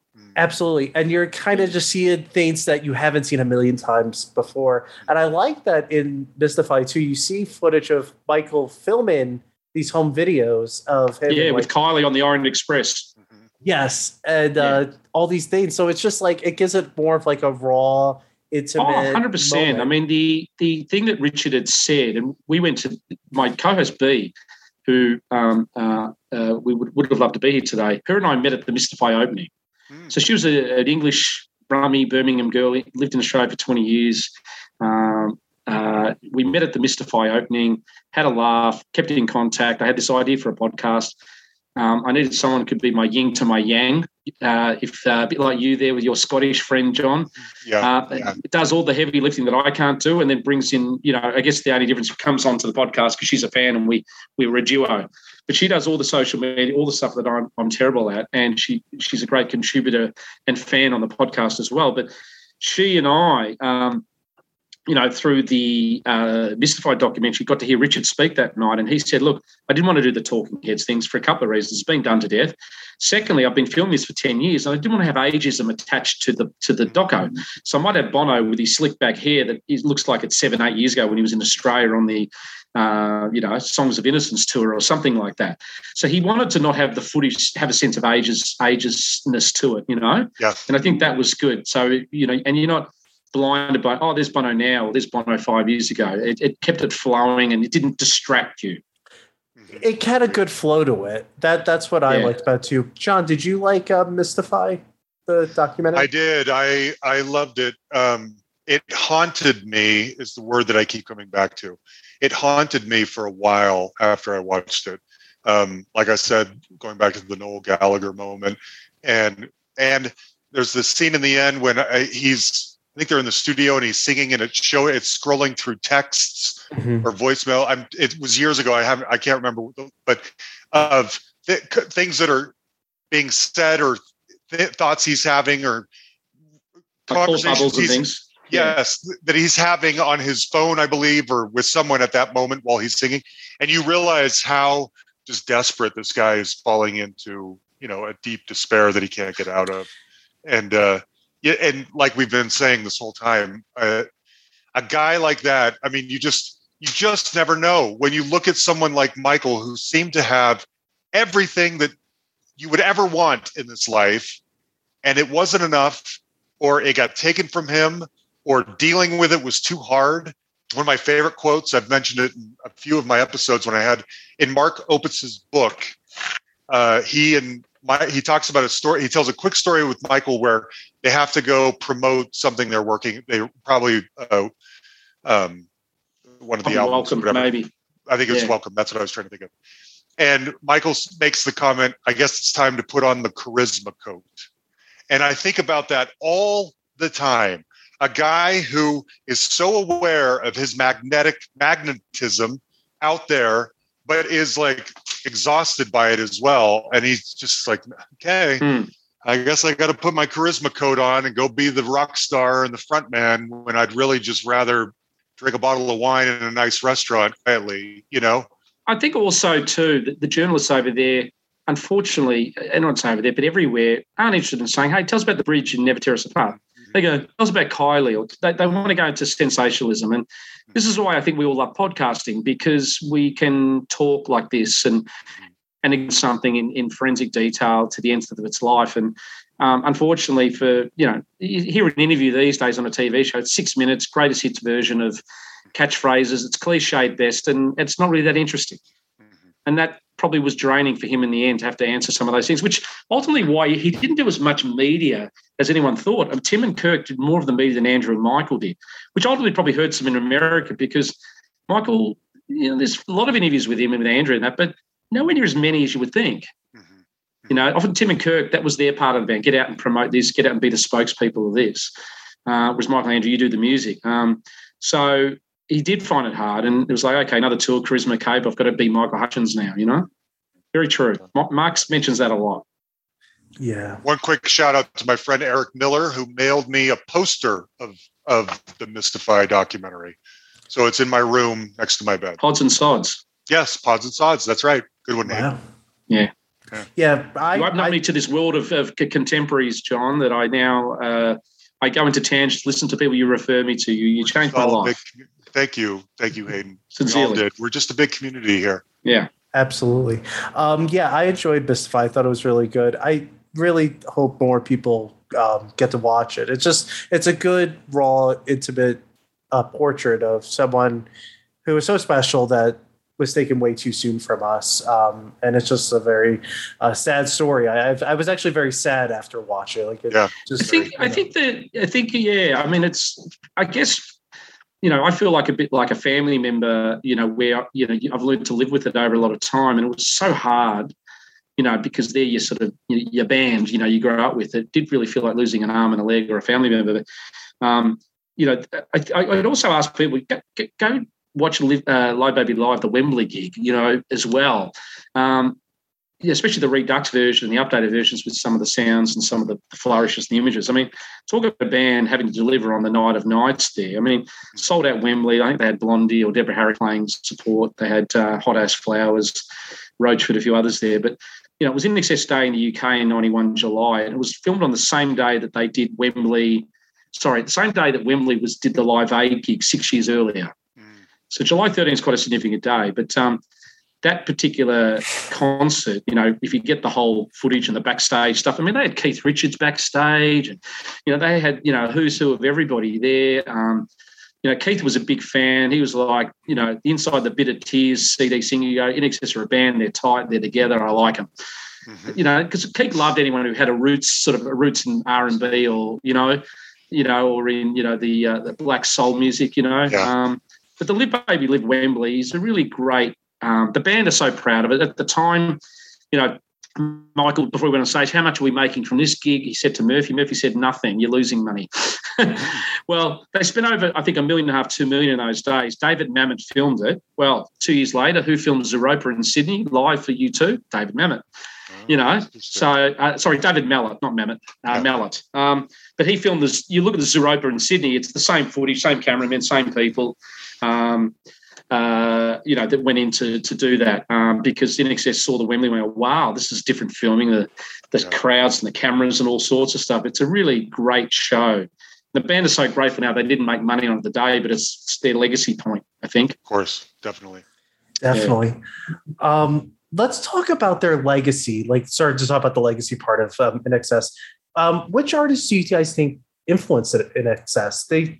It's an interesting question to ask this because I feel like they're one of those bands, they're so unique sometimes that it's kind of hard to pinpoint, say, this artist influenced here, but were there any that you guys thought of? I'll go for you first, John. I'd like to hear from the States, from your point of view. Yeah, I mean, I stand by what I was saying earlier, which would be the Stones and funk music. Part of the questionnaire or the document you shared with us, Nick, included in that question is notable collaborations. And I don't feel like there were many, but two of the big ones that I could think of also, I think, play into who their influences were. One was Ray Charles, which is one of the things they are most proud about. Andrew talked about that a lot when he was with me, and I know he did with you, Hayden, as well. They are so proud of having, and Michael especially, of being able to sing with Ray Charles. And the other was Nile Rodgers. I mean, he only really produced that one, Original Sin, but they had to have seen each other as contemporaries, considering Nile's background with Chic and putting his, trademark guitar over funk and dance music. He had to feel some camaraderie with a band like Inxs, who were aspiring to do that exact thing, but were white guys from Australia. Yeah, and there's a great footage of Daryl Hall in the studio with Niall and the band, and the band are so young, and Hall and Oates, circa 1983, John. I mean, they were the biggest thing on the planet before Michael Jackson came along. To get Daryl Hall on backup vocals, you're like, what? Yeah, I know. It was amazing. But was your question also leaning towards who have they influenced as well, Nick? Was that what you were alluding to as well? Mm-hmm. Yeah. Yeah. So one of the things I used to do, there was I'll call them the wilderness years. I would often go into, Google things and try and find out, who were covering their songs. Or if a song, and there was a bit of a push in the early 2000s where some UK bands, sampling Just Keep Walking became a top 10 hit. It's an Italian dance act. So they had a remix version in America. In England, they'd call them Inxs versus Party One. So it was where you took a whole band song and totally remixed the hell out of it. So you had to give credits to the band and the remixer. So they had a top 10, 15 hit with that. Then they had a song called Precious Heart remixed by Tall Paul in the UK for Never Tear Us Apart. That's fantastic. In Australia, a band called the Rogue Traders did a song called One of My Kind, which is a remix of Need You Tonight. But then, you suddenly saw bands like, the Killers come in, and then the Bravery played Don't Change at concerts. And then the Killers said, I love Inxs. Without them, I wouldn't have got through this. And they loved Icehouse and things. And, there was this sort of, I think, a reappreciation for them. And then, look, then we saw Tom Jones. Tom Jones did it with Natalie Imbruglia, a cover of Never Tear Us Apart. And then you saw American Idol take certain songs. And then in Australia, about 5-6 years ago, Bruce Springsteen came out and did an Australian song in each state.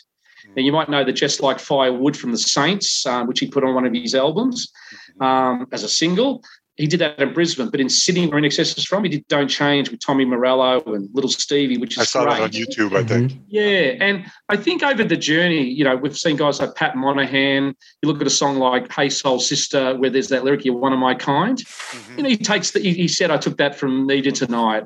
And then you see, Rob Thomas, who always comes to Australia, and then suddenly Andrew, and the whole band came out and did a support of Rob Thomas or Matchbox 20 for the last 2 songs one night. It's on YouTube. They do Never Tear Us Apart and Don't Change. And Rob Thomas, weirdly enough, gave guest vocals of a remix version of Original Sin off the Redux covers album they did of themselves. And that went number 1 in America on the dance charts. And then Tricky, you might know Tricky from your Tricky. Massive Attack. He does a fantastic version of Mediate. I think I knew that. Okay, so in 2010, Inxs went into the studio and John Farris re-recorded all of their old songs within an album. And I'll send it to you. But Tricky came on and did guest vocals for Mediate. And it's fantastic. It went top 5 in America on the dance charts. Cool.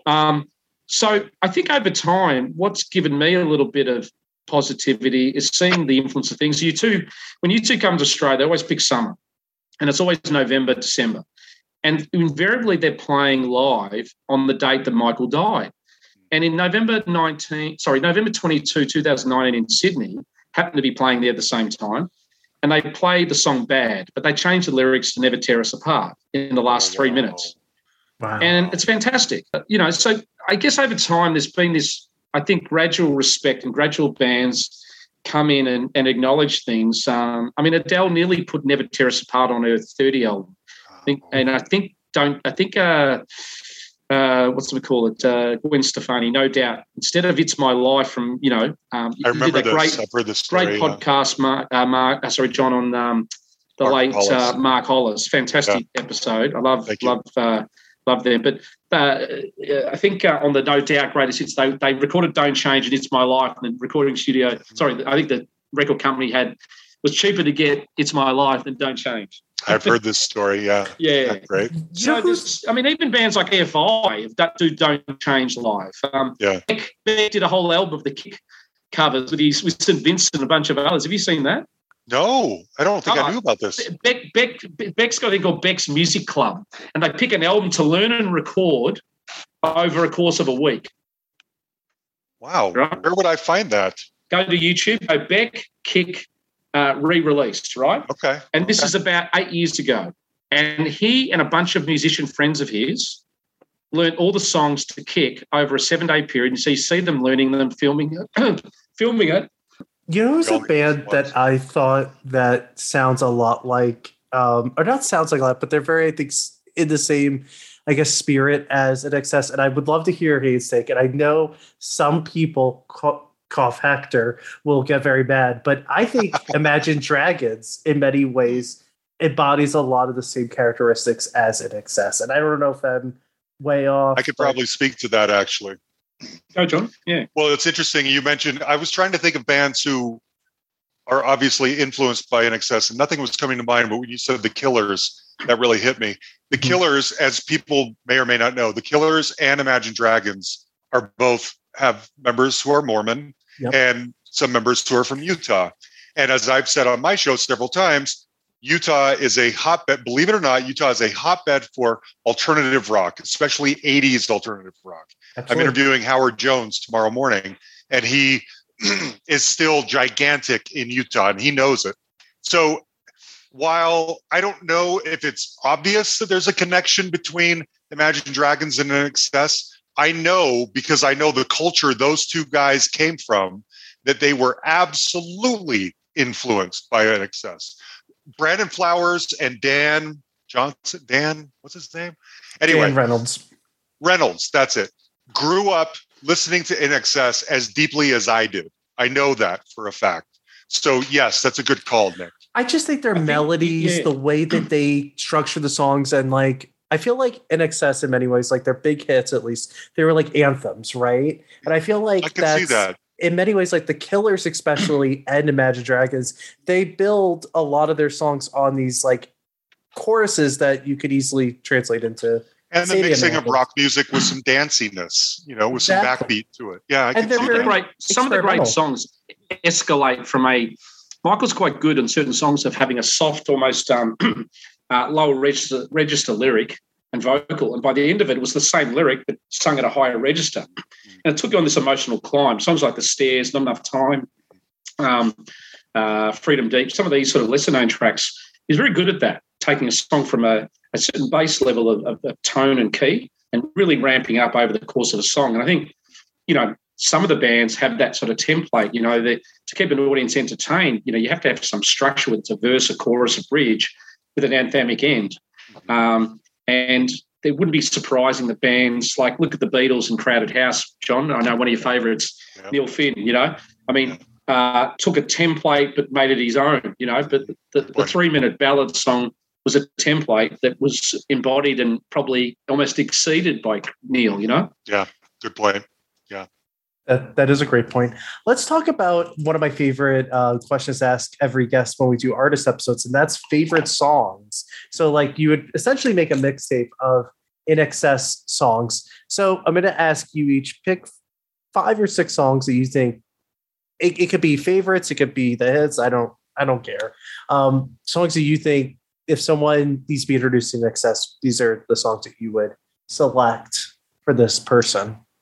So I have 2 categories, because I think when we've done this before, we've done the 5 songs that are the essential Inxs, and then the 5 additional songs that you love that you would be in your own personal edition, essential Inxs. The deeper cuts. The deeper cuts, yes.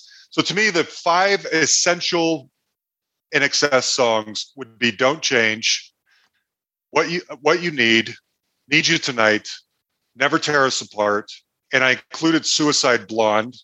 I don't know that it's as essential maybe as some other songs, but I wanted to include something that would expand the peak period, I guess, so to speak, of Inxs, so you could draw from a lot of things. My personal best of would include "Disappear," which is my very favorite Inxs song, "Not Enough Time," which is probably my 3rd favorite Inxs song. Oh, yeah. "The One Thing," which is probably my 2nd favorite. So those 2 are interchangeable.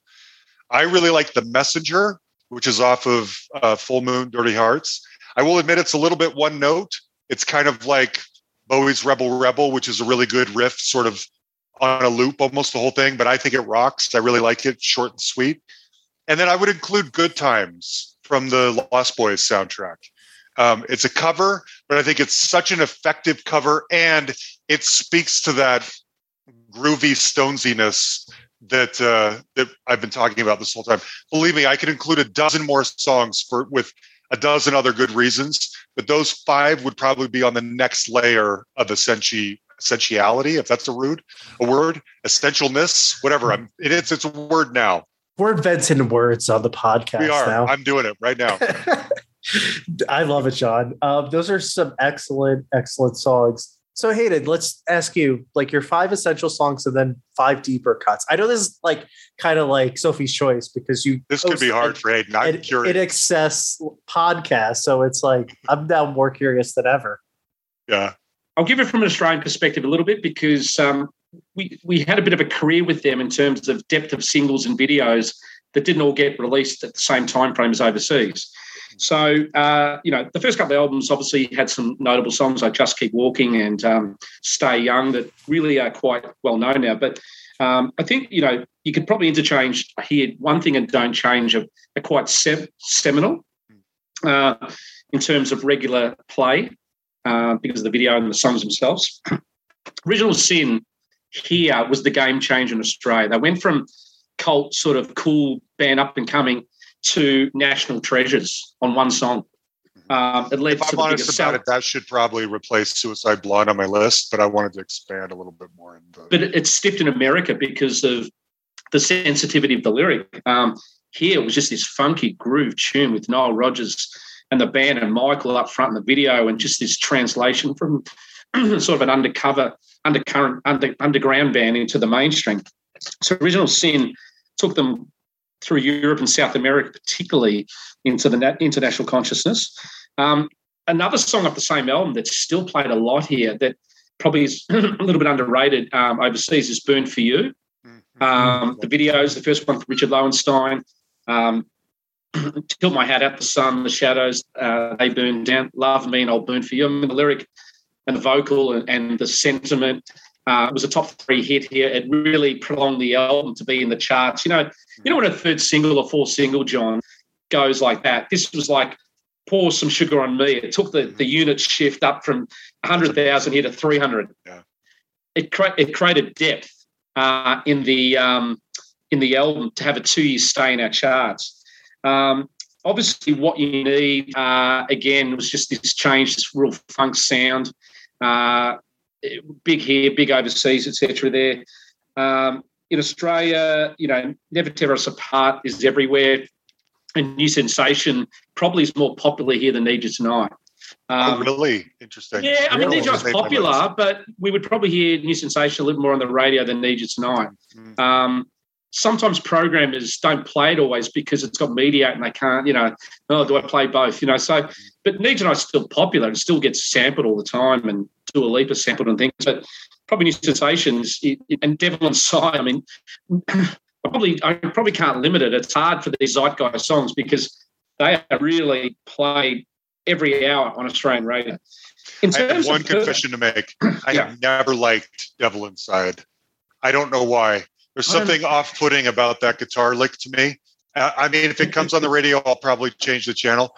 I love them, but I have never warmed to that song. Is it the forbidden lyric, John? I've wondered the exact same thing, Hayden. It's interesting you say that. I wonder if it's something about, my Mormon religious upbringing that makes it sort of seem a little too scary or off-putting. Something about it rubs me the wrong way. I've never liked that song.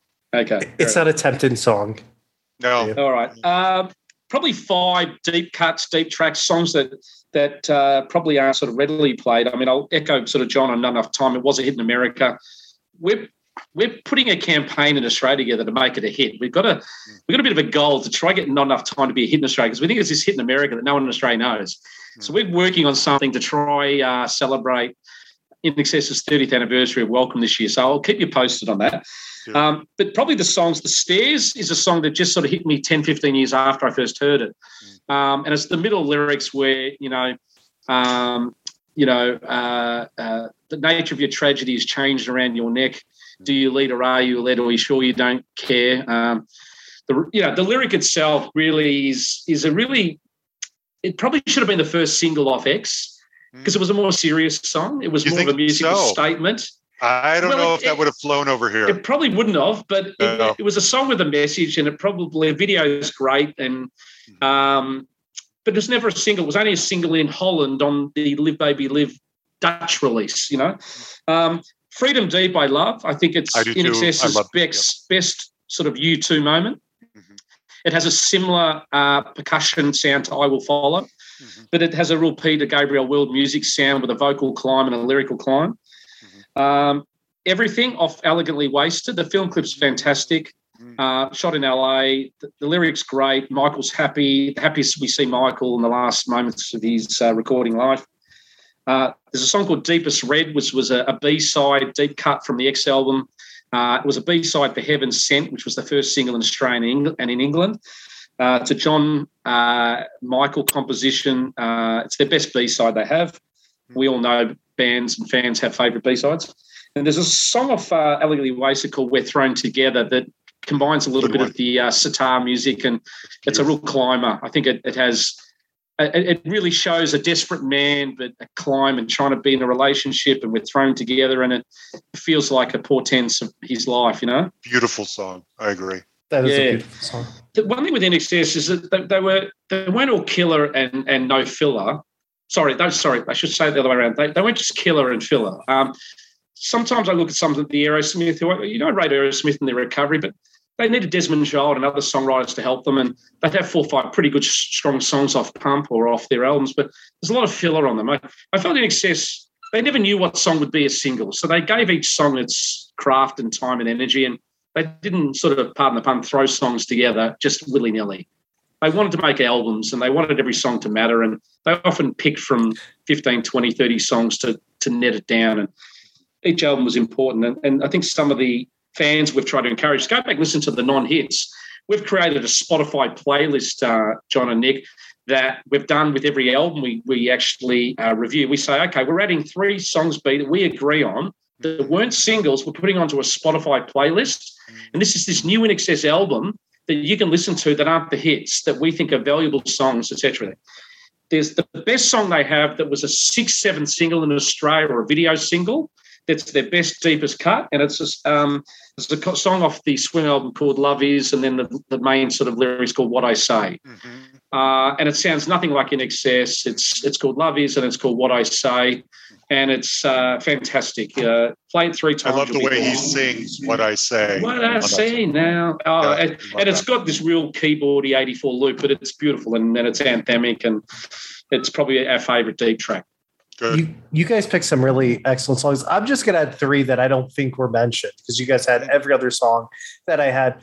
This Time, I always love that Good song. one, yeah. Listen Like Thieves is also one that I crank it up every time it's on, because I think that's such an underrated song. And then the other one was By My Side from X. I think that's a really great song as well. It's a big hit in Europe, big hit in Australia. They didn't release a single in America, which was strange. Like, you said something very earlier, John, that was smart. He said, I think Bitter Tears, that they'd run out of gas. And they'd had 6 top 10 hits in a row between Kick and X, and then the third single off X was Bitter Tears. Hit 46, and it was like the beginning of the end off X. Yeah. Well, even Disappear, I think, was the second single off X, and it underperformed. Oh, number 8 wasn't Did it hit number 8? Okay, hit 8. Yeah, Suicide Blonde hit 9, and Disappeared hit 8, because I know John was very proud of that, beating Suicide Blonde by a spot. I mean, I thought the By My Side one was a great film clip. The Sydney Opera House with the orchestra, and Michael in this beautiful purple suit, and the band all dressed up. It would have been a hit if it had been given some airplay in Europe. But in America, it may have given that album a lift. But again, I think these are these record company decisions that bands that you've interviewed, John, and different people you've interviewed for years have said, if I just had a bit more support from the record label, you know, and a song is a collaborative effort, isn't it? You know, a hit. Yeah, for sure.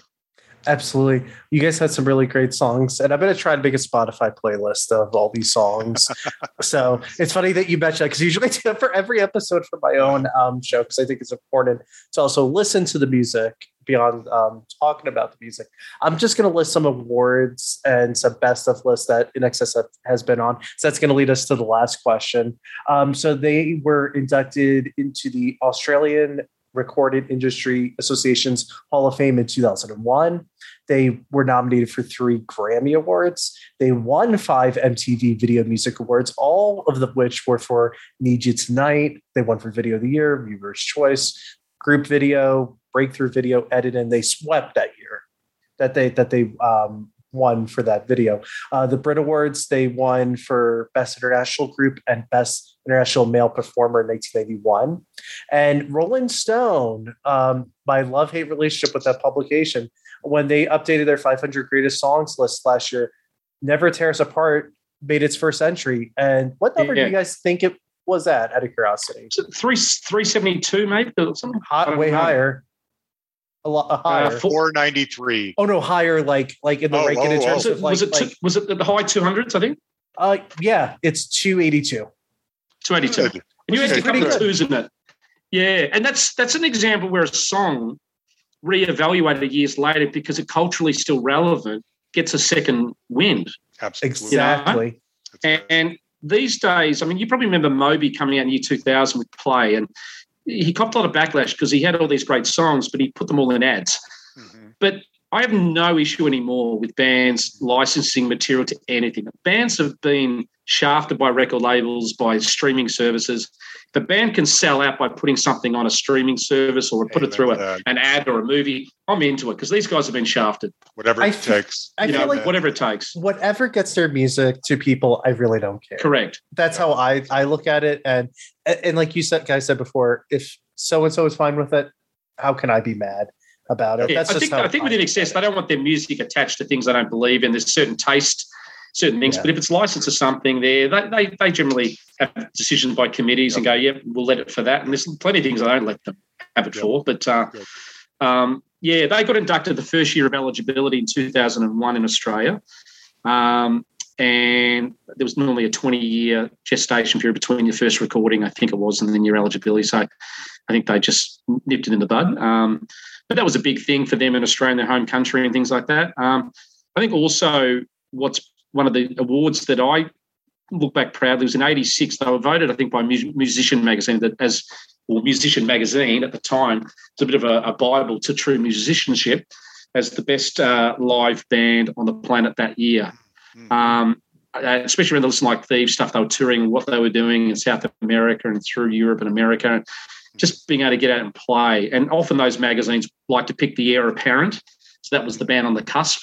So I know U2 got on the front of Time magazine in '87, but Inxs got on the front of Musician magazine in '86. Nice. So that's so awesome. This actually leads me to another Hall of Fame, and this is like the big question. So Inxs were first eligible for induction to the Rock and Roll Hall of Fame in 2006. So they've been eligible for 16 years now. I think my math is correct.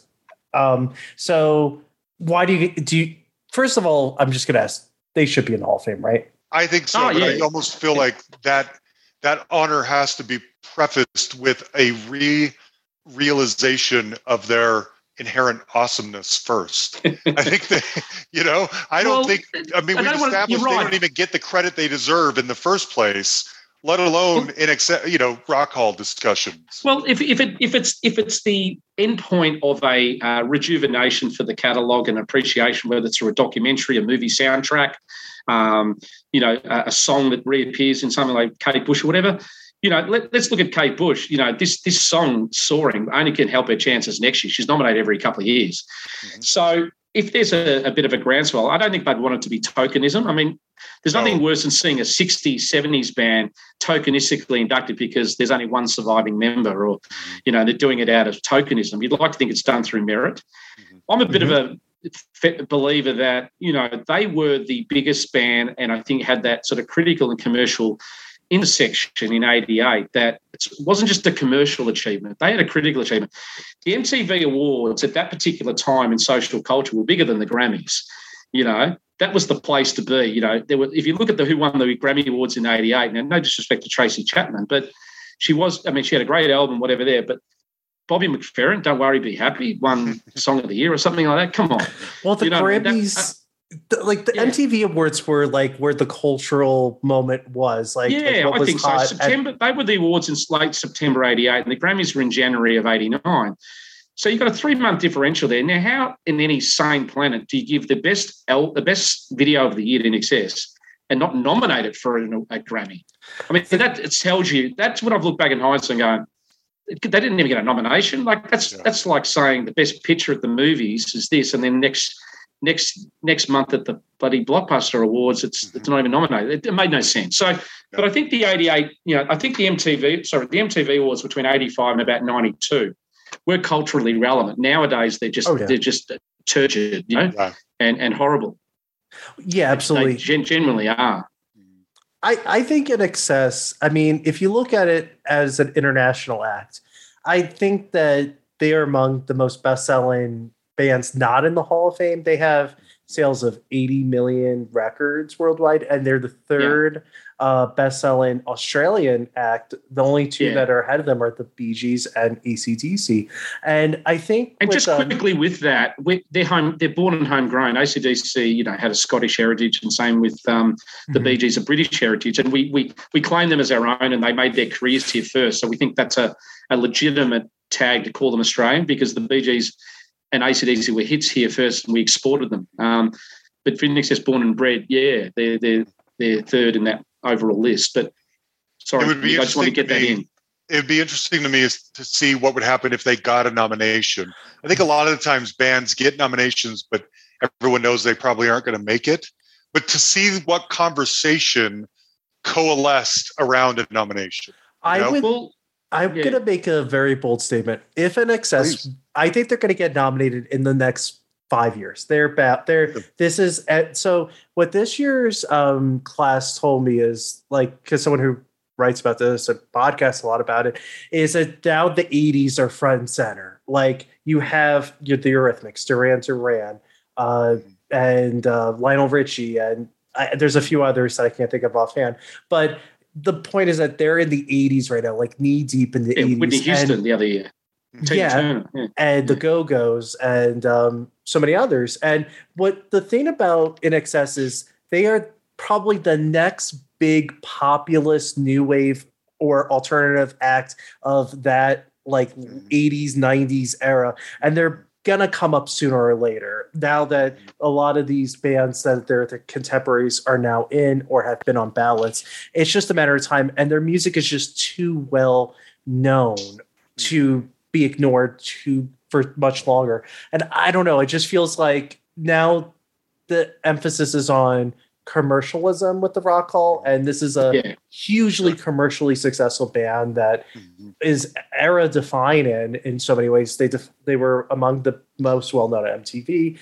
Their songs still get played everywhere. Like, you could hear 10 of their songs on radio or advertisements or movies, and they still feel timeless. So I don't know. I just feel like they're. I think if they get nominated, I don't think they're going to be one of these bands that have to get nominated 7 times to be recognised. I think like Duran Duran, I think they've been nominated once and they're getting in. I think they'll look at it as an oversight, and I think once they're nominated, I think they should get a passage in, because they go, geez, this one slipped through the cracks. Let's not string this out any longer.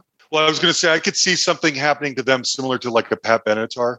Pat Benatar gets nominated, and everyone's like, oh, of course, Pat Benatar. And then she doesn't get in, and everyone's up in arms. And so the next time she's nominated, we got to get this right this time. Of course, Pat. And I could see something like that happening to Inxs. I think. I think that she's had the issue with Neil Girardo, who writes the songs, hasn't she? And she's had that. Should he get in? They're a duo, but she was front and center, the artist. So.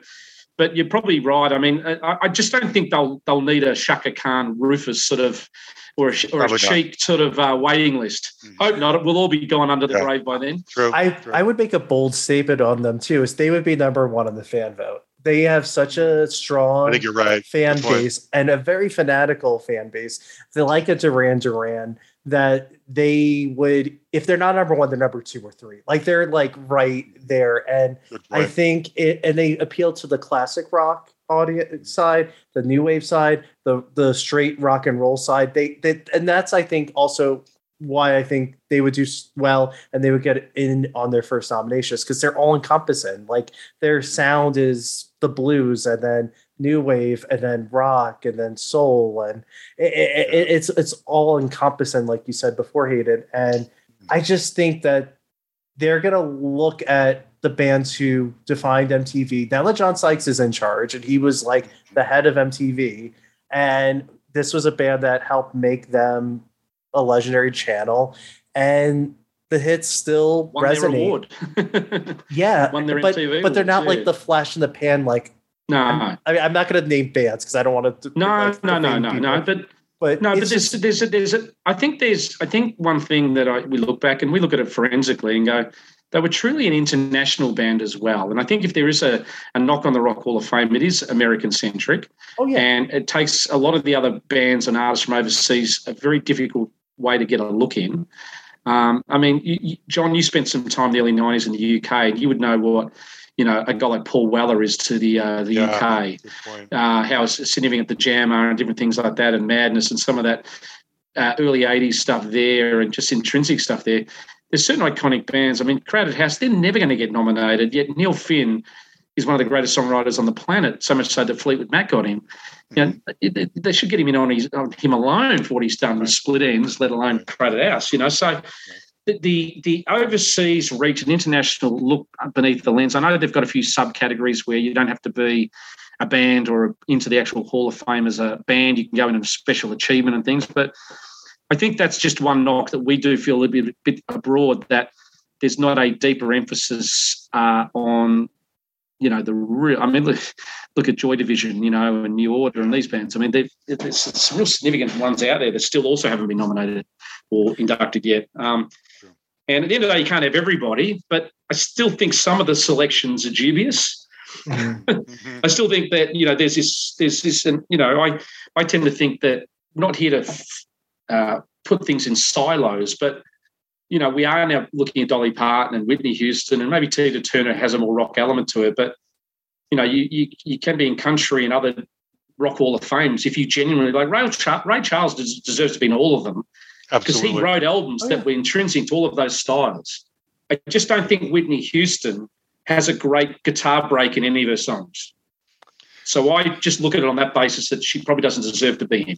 Well, but that's an opinion rather than a fact. I understand what you mean. If we can take one small tangent, to me, Whitney belongs in for the same reasons Aretha Franklin belonged in. Absolutely. Aretha Franklin was the voice of her generation. She may not have written all of those songs, but she interpreted them in a way that holds up today.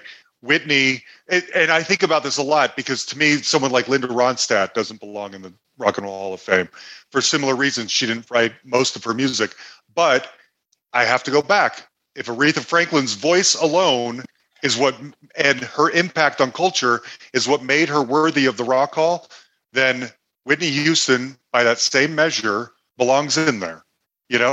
That's my feeling. That's how I've justified this same issue in my mind. Yeah, there's no right or wrong answer. That's the great thing about this. I think what I've probably taken it sort of the Inxs way is that by introducing all these other genres that aren't strictly rock and roll, and now putting other bands to the back of the queue that were maybe more legitimate. That's probably the superficial, argument that I have, that it's now delaying other bands who were legitimately rock and roll in that sort of silo.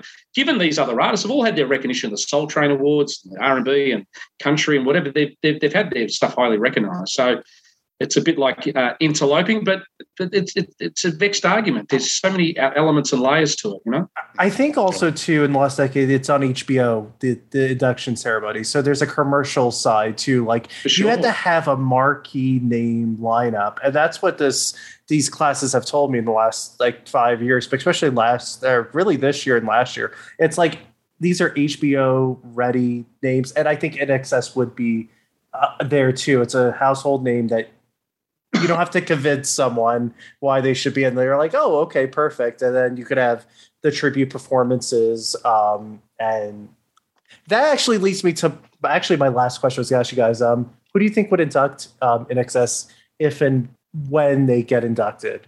Well, this is a topic we've had on our podcast because, as you know, over 108 episodes, you have to go off on a tangent to fill content.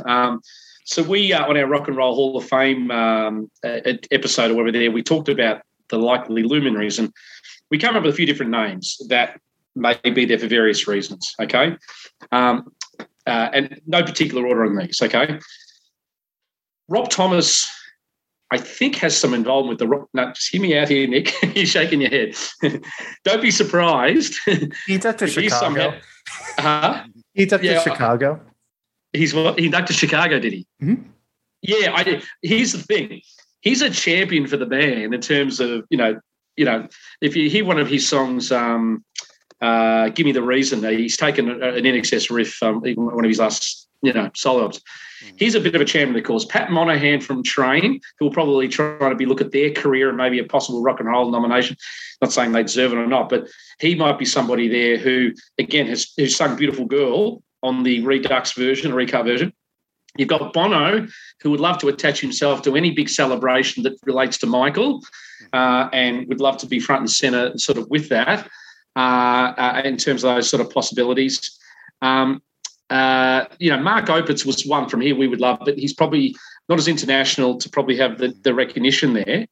And then look at the younger bands like the Killers and Brandon Flowers, and often to me what it is, it's actually someone who does it. You look at Ketis did the Talking Heads and gave some shit to Guns N' Roses. It's a very funny speech, but it's almost an heir apparent. You get to nominate someone when you're 5 years out, so they may take someone with a modern day influence that relates to the audience listenership, like the Killers, who might be 5 years away from induction, and it's sort of almost part of their pedigree to nominate someone who they're motivated by, but also showcase themselves. Because I think Nine Inch Nails inducted The Cure, didn't he? Trent Reznor. Yep. So, suddenly a couple of years later, what happens? Trent goes along, I don't really want to do this. I hate the Rock and Roll of Fame.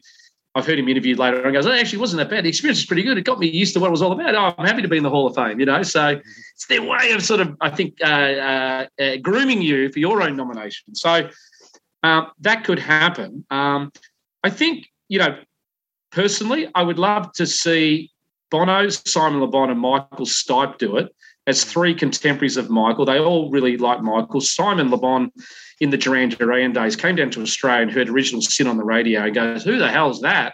Who's this band? Forced our industry to find out who the singer in the band was. 12, 18 months later, you got the Reflex, you've got Wild Boys, you've got all these other notorious Nile Rodgers songs. Where did that come? He had Original Sin. Simon and Michael, great buddies. Michael Stipe, met Michael through Bono. It'd be great to have them up there potentially as saying, well, look, he's one of our guys of our era. This is what he did for us. This is what he did for the scene. This is what was not recognised. This is what we'd like to pay homage to, having a triple threat of his luminary peers at the time. That's personally me.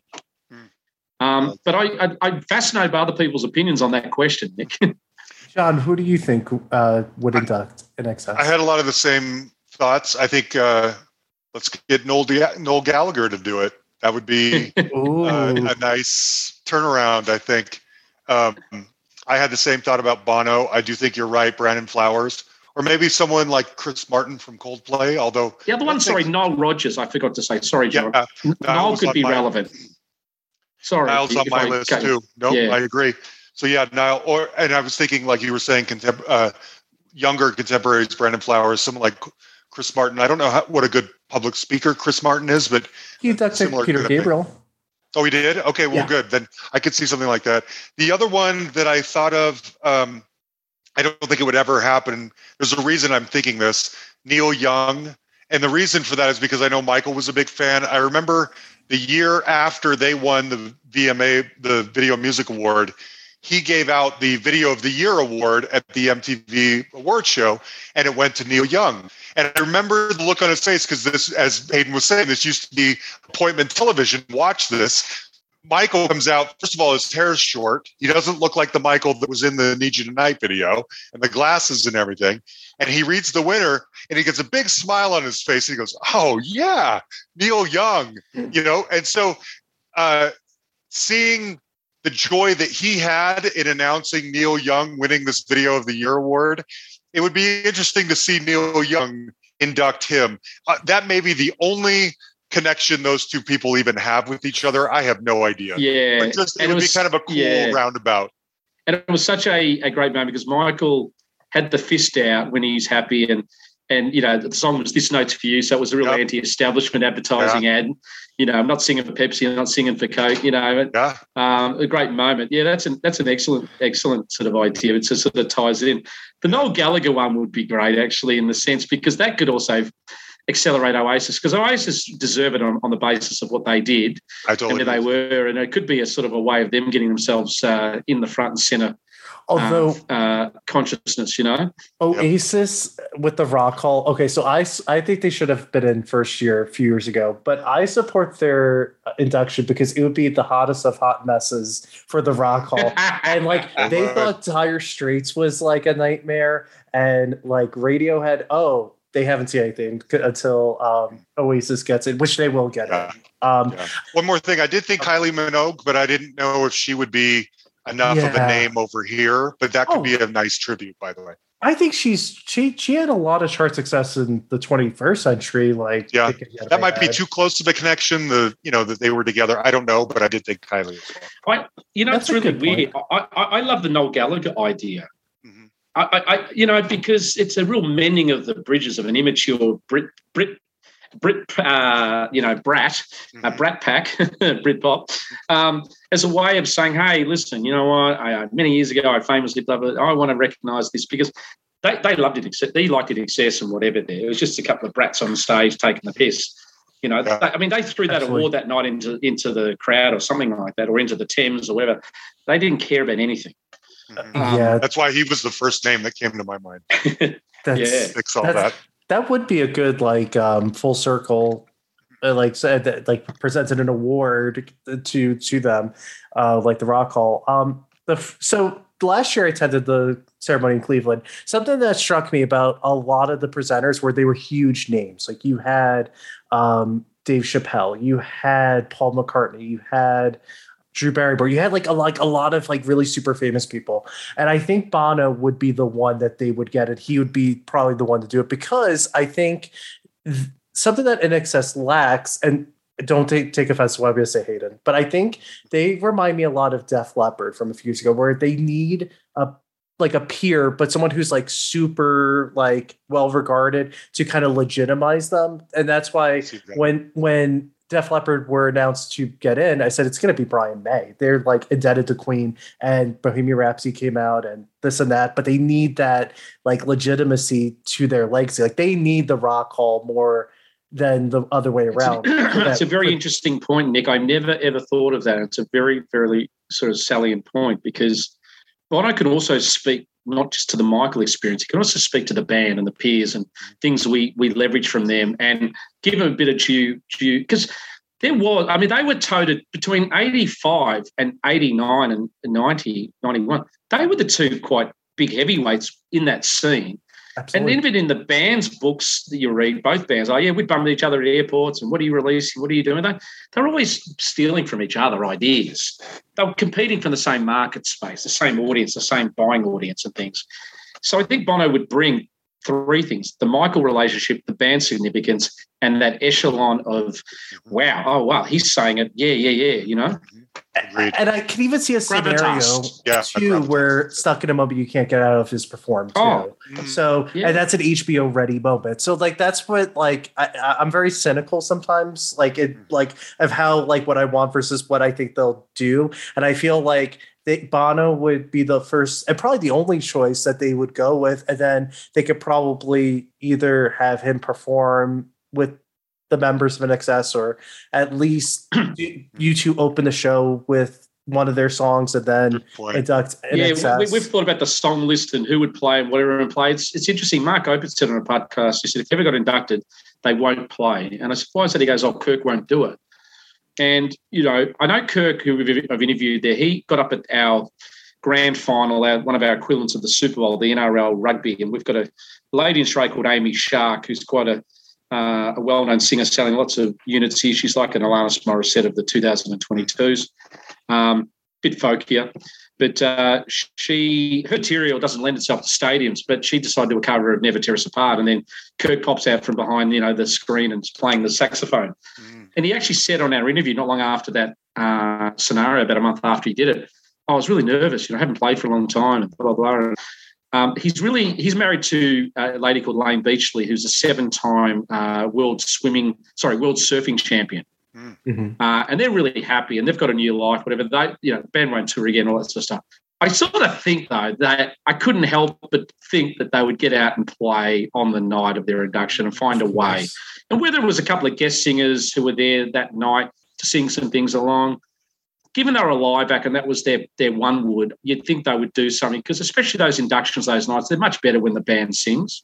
Mm-hmm. Even Blondie, who the guitarist said, are we going to play? No, but the new band. Remember that? Oh, that's the most cringeworthy moment ever. But it's so uncomfortable. It's you shouldn't see this. Enshrined, isn't it? It's like a car accident. You want to turn away, but you can't. And it's that's crazy. But I think it exists too, because they have so many hits that are well known. I think they also serve well for melody. So you could have a lot of guest singers that could come in, like the ones you mentioned as potential doctors, who actually inducted a lot of people over the years, like Journey and Chicago and so on. I think that you could easily see like a lot of those artists join in at the guest vocals, but of course, I think they would perform. They'd be a perfect opening act for me, like to get the crowd started. And, I don't know. I'm kind of like no, but I think you're right. You said earlier, it's HBO. It's an event. It's got to be entertainment. It's got to capture the audience, and I guess you got to have a strong start, make your way through the middle and the speeches, then get to a strong finish and keep everybody awake. It's a bit like the Oscars, isn't it? You've got to try and keep it punchy, but like it's a show, you know. Absolutely, and that's what it is. At the end of the day, it's a show that they're trying to put on, and I don't know. I'm just gonna say I think it's gonna be Bono. He's the only choice. I can tell you the songs that they would play. I feel very confident about the set list that they would play, and this would reflect their career, you know. And look, some artists, do they generally get 4 or 3 or 5? Is there a KPI? 3, I've seen 4 sometimes. Yeah, okay. If it was 4, they would definitely play Need You Tonight because of the American audience. They'd play What You Need because of the American audience and because of those 2 seminal hits in those countries. They would play Don't Change because I think it's just one of their most revered songs, and you know, Everclear play a cover of it, AFI do it, you know, Springsteen. It's the song of songs that, you know, such a nostalgic lyric, and it's grown over time. They would Don't Change. They would Never Tear Us Apart because again, that surge in popularity, and it's sung on every bloody American Idol and whatever show these days. And that's 4. They'd be the 4. Going? No, I think I thought you were going to be like, and then I think they might also play Suicide Blonde. And then maybe, you know, anyway. John, it's just a whole concert for. I know. I think what would be like incredible is you're cheating. They'd go to the deep cuts and it'd be incredible if they started with What You Need and then Need You Tonight and then and then just like kind of continue. They would do that. They would start with What You Need. They would probably go into Need You Tonight. They would then go into Never Tear Us Apart, and they'd bring it home with Don't Change like that's they would do. That's exactly normally. What I would imagine. That would be the way they would do it. And again, I think they would be. It'd serve the night well. It'd give the audience a tag-along. I mean, you know, without digressing too much, it seems like a complicated event, booking tickets for families, the cost, the charges, all that sort of stuff. I don't think anyone would probably welcome that. But hopefully it happens sooner than later. You know, maybe that's a great meeting point for all of us if we can get a chance to meet each other live in person in Cleveland. That'd be pretty cool. Yeah, now they're in LA, New York, Cleveland every 3 years now. Are they moving around now? Are they between New York and that? I think they were in New York a couple of years ago, were they? Or so they used to be New York and Cleveland, and then now the ceremony this year is going to be in LA. So now they're going to do every 3 years. So they're going to go, I think, LA now, New York, Cleveland, and 3-year intervals. I don't know. They're definitely going to happen at some point. I'm just guessing the next 3 to 5 years. I hope so. That's great. Too if big. You just finally look at the contemporaries, the fact that Eurythmics have got in is sort of an odd one in terms of, I think, John, you could say this, that Eurythmics as a standalone band in America had fleeting's not doing justice. They had a bit more than fleeting, but they didn't have the depth of singles or album penetration. But I think they've had the Annie Lennox factor, the Dave Stewart production factor, and the friends in the industry factor. And they deserve it, but I think there's these elements there. Yeah, agreed. Yeah. Plus, I just love the Eurythmics. Like I do too. I do feel like if you take Sweet Dreams out of that catalog, they're a very great singles pop act. Does that earn them a spot in the Hall of Fame? I don't know about that. I don't personally know. I think it's Sweet Dreams that kind of catapults them near the top because it's still so evergreen. And then I think it's what you and Hayden both have said many times.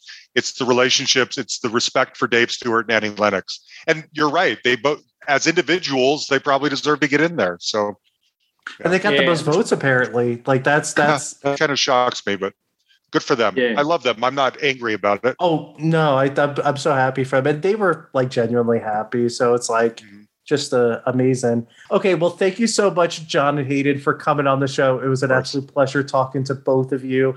And yeah, this was such a fun, engaging conversation. I hope people enjoy it, by the way. Can I give a little plug to our website? Well, absolutely. We're going to do. And you know what? After Tuesday, I actually don't even know the website, but if you plug in Inxs access all areas, it will take you to all the landing pages you need to find. We are a critical and complimentary and sycophantic and outrageous and funny and lucid and irreverent podcast. So even if you don't necessarily just like Inxs, even if you're a passive music fan, what I love about John's podcast is that I can listen to a person I know nothing about, but they produced the keyboards on some 181 Yes, and when Rick Wayne wasn't there, and I'm entranced.